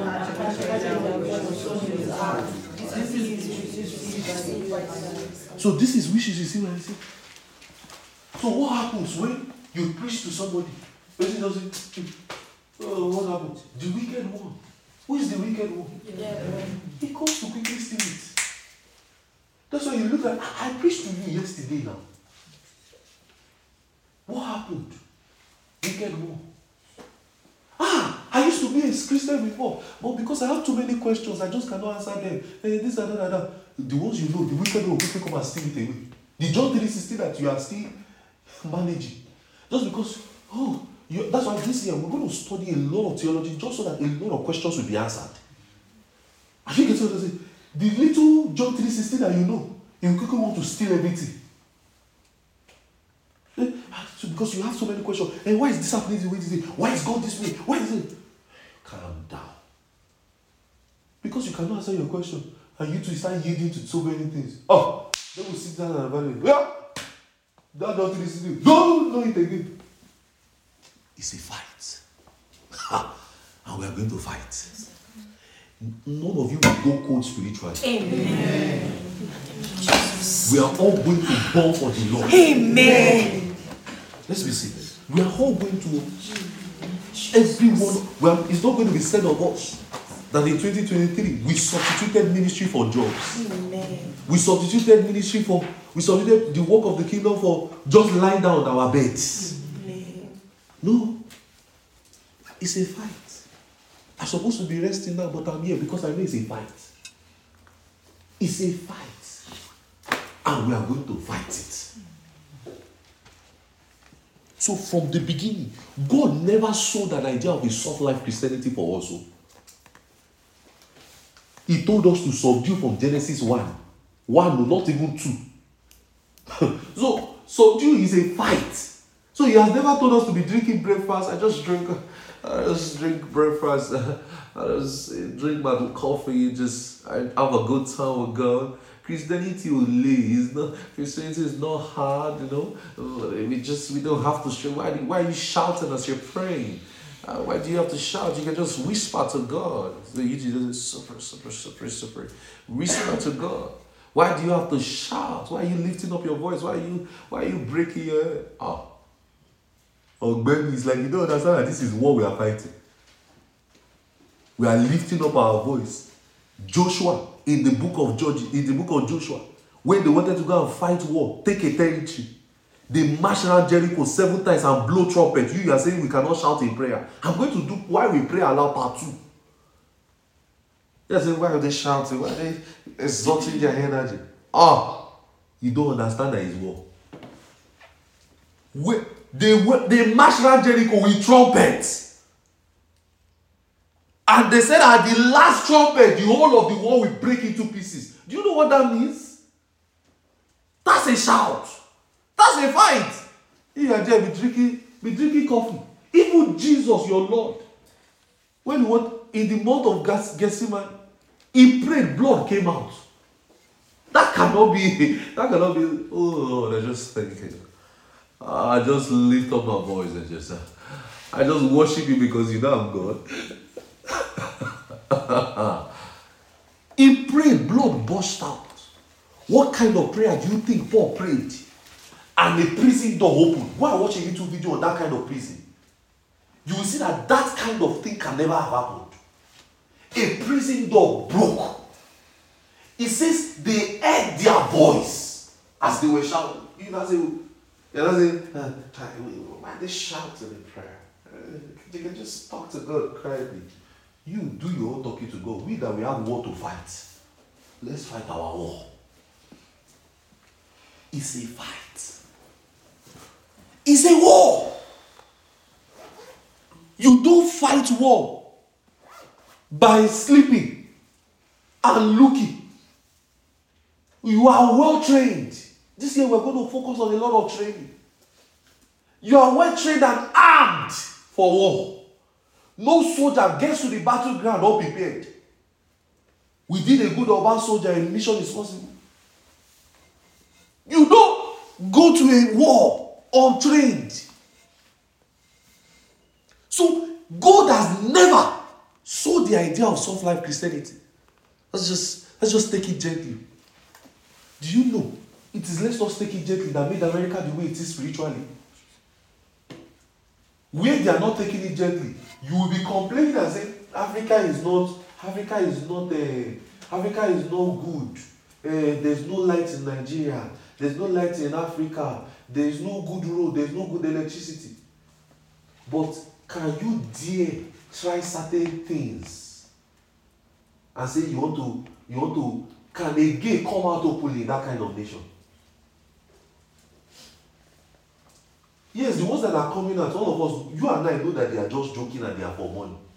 Can a gay come out openly in those kind of nations and say, I'm a gay, and they climb their ear? They will slap the demon out of the person.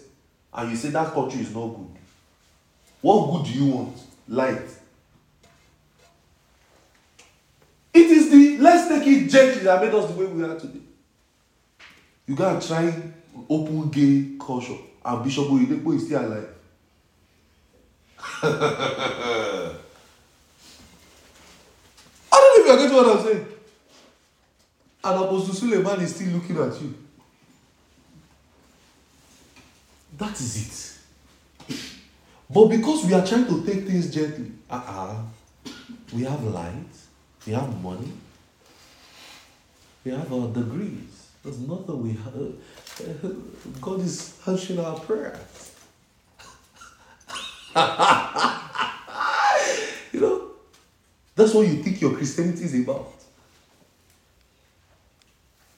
No, I'm sorry, sir. I'm sorry, ma.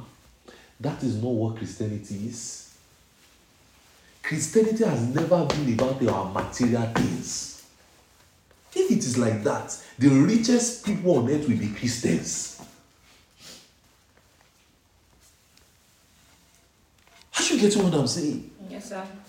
It has never. I'll be at the airport sometimes and I'm looking at these Arabs. Men, they have bastard money. And they are not Christians. Bastard money. Sometimes I'll be in Abuja and I'll just be looking at all these Muslim guys, the way they will be spending. I was like, It is not about it. So, from the beginning, God has called us to battle. He has made it clear that we are sons. And sons are not made to be pampered. They are raised to become men of war. Soldiers on the battlefield. And that is what we are going to do in 2023. We are going to fight a war. We are going to enter a battlefield. We are going to subdue. And we are going to multiply. So any brand of Christianity that doesn't emphasize the fact that all these facts that I've told you, they are going to breed irresponsible Christians. And this set of Christians are a threat to God's plan. It's like saying God's plan. People are, it's like saying men are just getting saved without God's plan coming to pass. I don't know if you're getting what I'm saying. A lot of Christians, people are being saved, but his plan is still yet not coming to pass. I mean, if you see what is happening, that is exactly what is happening. So it's like saying we are having more people inside the kingdom, but irresponsible people in the kingdom. Only few are doing the work. No. This year we are going for a lot of Christians. We're going. See, there are people that will be born again, pretty few that we're going to disciple, because we will want them to do the work. That's why we're going to write a book. And that book is going to emphasize it very clear. Now that you are born again, there's a work, there's a project. So, imagine that you recruited someone to join your soldiers on the battlefield. And first, the enemy push back or further, and the person tells you that he is not interested in the war. Just imagine, you take somebody to go and fight Russia now today. And as the person gets to Russia, salvation. The person gets to Russia, salvation. The person will tell you, I don't like fighting. I'm not interested in fighting. That is exactly what we are facing in Christianity today. A lot of people are saved, but they don't want to go to church. They don't want to commit to Christianity. Nobody wants to grow spiritually. They say it's too much. They are disturbing their life. They are shouting too much in prayer. That is exactly what it is. Who will win? That's why we have to do the work. God, I've always told you, God's vessel is men. Imperfect men like you is the one that God wants to use.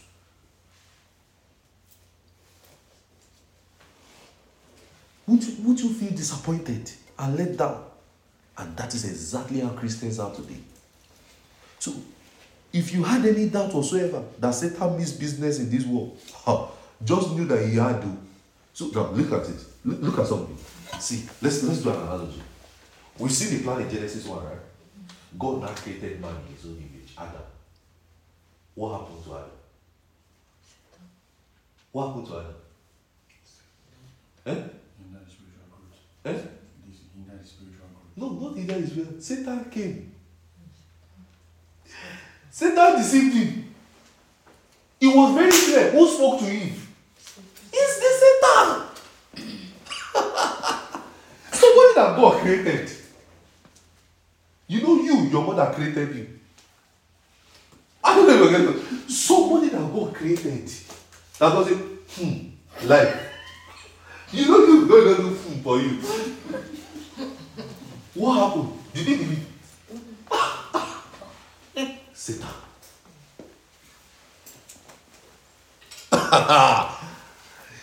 That's to tell you how much that guy means business. So when Jesus told us John 10:10, his work is to steal, to kill, and to destroy. He meant it to. He will not let you go till he finish you. That's why the end goal of sickness is that they will die. Because he has to finish them. And we are going to deal with him. Yes, sir. Yes, sir. We have the power. Yes, sir. His own is the problem, our own is the power. Yes, sir. That's the beauty about it for us. Yes, that's why Christians that don't understand this are just lazy. We have the power. We just have to use it. I'm going to teach you believers' authority again. We have the power. We can stop him. Because why? God's Spirit is already with us. The first man created disappointed God. He yielded to the devil straight. If the one that God created yielded to the devil, you that your mother created, you watch Netflix, you watch so many things, you are battling so many things, you don't think you cannot heal. But I trust God. I've prayed for all of you. And I tell you, we are not losing any one of us. Amen. We are not losing us to bad influences. Amen. Strange friends around our lives we pull. Amen. Amen. It's either they get born again or they go. Amen. We are not losing them. I'm not losing any one of them. I won't have to cry and say, God, this person that has preached the gospel before.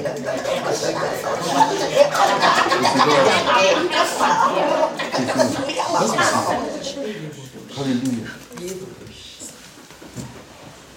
So, we said there's a fight, right? Yes, sir. So Satan immediately went into action to Adam. So what God purposed for Adam to fulfill, he couldn't do it. It couldn't be accomplished. After Adam sinned, God reiterated the fact again. In Genesis 3 verse 15, he says, I will put an enmity between thee and the woman, and thy seed and her seed will bruise the head, and thou shalt bruise his heel. So God quickly told him, he's still a man that will do this job. So what was Eve looking for? Eve now gave birth to a child, the firstborn. You don't touch his supernatural life. The firstborn came. He thought that's the one. Came disappointed again. Abel that was supposed to do it. What happened? Came killed Abel.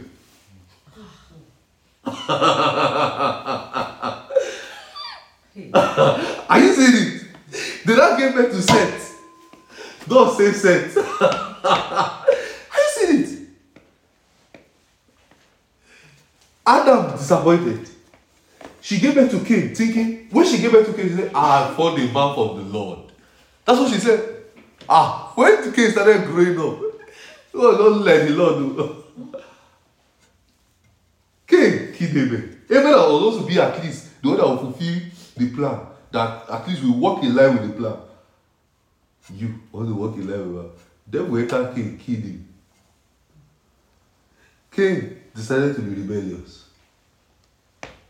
They gave it to another one, said, God will keep using men. So I pray for you that you will not be replaced. Amen. I'm praying this from the bottom of my heart. Listen to me. I'm praying this for every one of you under the sound of my voice. From the bottom of my heart. That God will not give you assignment to somebody. That thing that God has told you to do, that you were born to do, He will not give it to somebody. Your voice, your ears will not be disobedient. Your heart will not be unreal. In the name of Jesus. Let's be seated. That is how God works. If you are not ready, okay, next. And you know the funniest thing, sometimes it can be inside your family. He sees you don't ready, you give your sister. He sees your sister, you don't ready, gives your brother. He sees your brother, he gives to anybody. It might have even started from your parents. Maybe they were deacons in church or something. They were just not serious. He chose to use you. He chose, you decided to, you just use another person. If you leave your family, you enter your cousin. That's how God works. That is, I can show you from the Bible. I've told you before that when we read the Bible, we read the stories of how God has worked with men. Look at Jacob. Look at Esau. Who was the firstborn? Jacob. Esau. Esau was the firstborn. Who did he use? Jacob. Do you know what God did? God now went to pick an Ethan. Abraham. Abraham was an idol worshipper. See, that thing still shocks me to tomorrow. So does that mean, it simply means to me that probably there were a lot of Christians that were unyielding. God went to pick an idol worshipper from his crash and use that idol worshipper. And do you know what God told an idol worshipper? He said, from you, nations will be born. Guys, if this does not make you cry, I don't know what. He kept searching from Genesis 1. He used Adam, Cain, Abel, Seth, Enoch, Noah. After a while, different things happened. Genesis 11, they started building Tower of Babel. That's an idol worship. It doesn't mean that they were building, Tower of Babel doesn't mean that some people were just building that tower. No, Tower of Babel means they were building a temple to worship. Does it make sense? Yes. It's not the building that say nobody can build to the sky. They know it's not a sky. They know God is not in the sky. They just build, just like what they did with the golden calf. That was the Tower of Babel. It was a place of worship. They rebelled. You know what God did? God went to pick an idol worshiper and he used it. It's a disgrace to Christians. Until today, we are still saying the God of Abraham, the God of Isaac, the God of Jacob, the God that fulfills promise. It is from that same lineage Jesus came, from an idol worshiper. Look at another one, Paul, son of Tarsus. That one should shock every believer. So you don't say you are unwilling, no. Because who is God? God is not a respecter of person. You think God will be doing debate with you and say, I don't feel like doing this. Go. God wants to work with you really well. Look at how God decided to show himself to Saul. Saul killed persecuted Christians. It was recorded in Acts 7 that he was there. He was the chief originator of the person that killed Stephen. Luke made us see that he was there. He was the one that said, stone him. And God came, says, I am the one who you persecute. And his life changed. And he wrote 2/3 of the Bible. Till today, me and you are still reading Ephesians. We are still reading Colossians. We are still from someone who was not meant to do it. And he changed the entire Christianity. Saul of Tarsus. So what is stopping you? What's your excuse? What is your why? Why don't you want to fight? There is an assignment he has given you. And that assignment must be carried out with or without you. So you are only privileged to be helping God to do his assignment. It's a privilege. I tell myself every time, it's a privilege that I'm preaching. It's a privilege that I'm pastoring. It's not a right. It could have been somebody else tomorrow. It's a privilege when you are discipling people for Christ. So you have to handle God's work with that kind of privilege.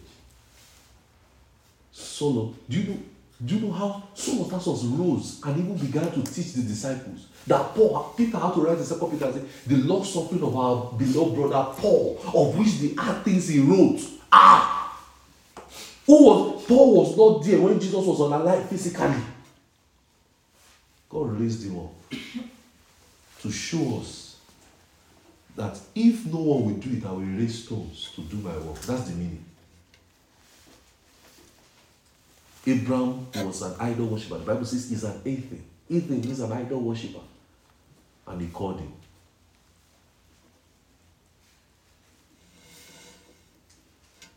So, dearly beloved, as I close, you are saved by Jesus Christ. You have been initiated into God's army. You have been called to arms. There is a clash of kingdoms on the earth. And God wants his kingdom to advance on all the earth. Satan is going to surrender to this fight. 2023. I've told you, by the Spirit of God, this 2023, you're going to see videos across the body of Christ of strange miracles. Because Satan is going to bow. Yes. It's not going to be only from our church. You will just see it. Instagram will take it. There will not be strange miracles happening in the body of Christ. Wild harvest by the Spirit of God. A lot of churches closed down because of the pandemic and the devil thought he has won. No, this is the year to restore it. Amen. We are restoring and planting more churches. Amen. If we have 5 this year, we are having 50. Amen. Are you getting what I'm saying? More churches. It's not just even for our own ministry. More ministry are springing up by the power of God. And they are receiving it. Let's be and in this fight, he has to surrender. He has to surrender. He can't keep. So, why do you think Jesus was praying? Why Why do you think he prayed that much? He had to surrender. He had to make sure that the devil surrendered. That's why the Bible now says in 1 Corinthians 2 verse 8. You see, they've lost it at that time. It says, if the princes of this world are known, they would not have crucified the Lord of glory. So Jesus' prayer was to make sure that they bow. And that's what's going to happen to us in this year. They should have known not to come near you. The devil would have known. It's a mistake that he gave you that soul. He's going to make a lot, the devil is going to make a lot of mistakes this year because of you. And because we are going to pray. Yes. We are going to be loud of prayer. Yes. We thought we were louder last year. Then they were chasing us and oh, we are going to be louder. Yes, sir. Hallelujah. Praise We are God. going to be louder. It's a fight. And he has to bow. So the reason it appears as though Satan seems to be advancing is because God's men are totally unconscious of the realities of this world. Why does it seem like Satan's kingdom is advancing? It seems like he's winning. No, it's just because God's men are not conscious of this world. Their approach to life is too casual, and that's why we have become casualties of this world. Your approach to your discipleship, to your ministry, to your life, to your Christian life is too casual. You think the devil wants you to be consistent as a Christian. You think the devil wants you to be fervent. You think the devil is happy that throughout 2022 you did not miss service. You think he's happy. You think he's not looking for ways to stop you in 2023. You think he's happy that you are preaching the gospel. It's a fight. It's a war. So my dear friends, we must arise. Tell your neighbor, say we must arise. We must arise. We must put on our armor. We must put on our armor. We must advance to the battle with every soldier, because there is a war going on and we are in a supernatural war. So guys, 2023 is before us. Another year to fight. Another year to let the devil loose. To lose in prayer. To lose because we are going to heal the sick. Right? Yes, sir. We're going to be louder on healing the sick. February, we're having miracles extraordinary. Going to have a lot of miracles, a lot of healings. In February, we'll plan the dates. We're going to be more deliberate with our discipleship and evangelism. We're going to pray. We're going to be more focused on our own life too. We are going to watch every steps we are taking. Are you getting what I'm saying? You are going to watch every steps. You are going to be conscious of what you are listening to, what you are feeding your mind on. You are going to be conscious of the friends that have a say in your life, because we are in a fight. Are you hearing what I'm saying? Yes, sir. We are in a fight. So we're going to be watchful with our relationships. I did a series on friendship. You can listen to it. We're going to be watchful on even our family. We're going to pray for our family a lot. That things go well with our family. You know, we're going to trust God. There's going to be an harvest of miracle, a pouring down, and there's going to be planting of more churches. That shows that every man here is a cell leader. Yes, sir. Are you getting what I'm saying? Yes, sir. And more cells are erupting because you are going to multiply. Amen. So that shows that through the person you are going to disciple and teach and preach the gospel to, a cell is going to come out from it. Are you hearing what I'm saying? Yes, sir. And the devil is going to be ashamed again and again and again. Amen. Let's just pray in the Holy Ghost now. What somebody says, we are in this war together. We are in this battle together. What somebody says.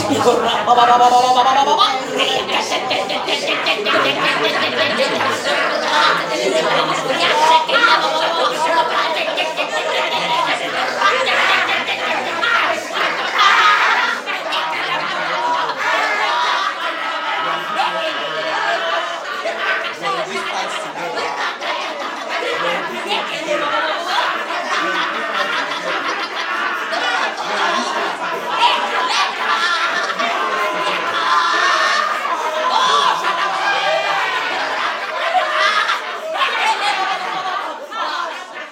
We are praying specifically, and we are praying for that person you are holding, that this time in 2023, you are not found missing. You are not found wanting. We are not looking for you and you have given yourself to atheism. We are not looking for you and you have given yourself to something else. All we are seeing this time in 2023 is you advancing the kingdom of God. You fighting even much more. Are you getting what I'm saying? We are not losing anyone to the devil. We are not losing anyone to the devil.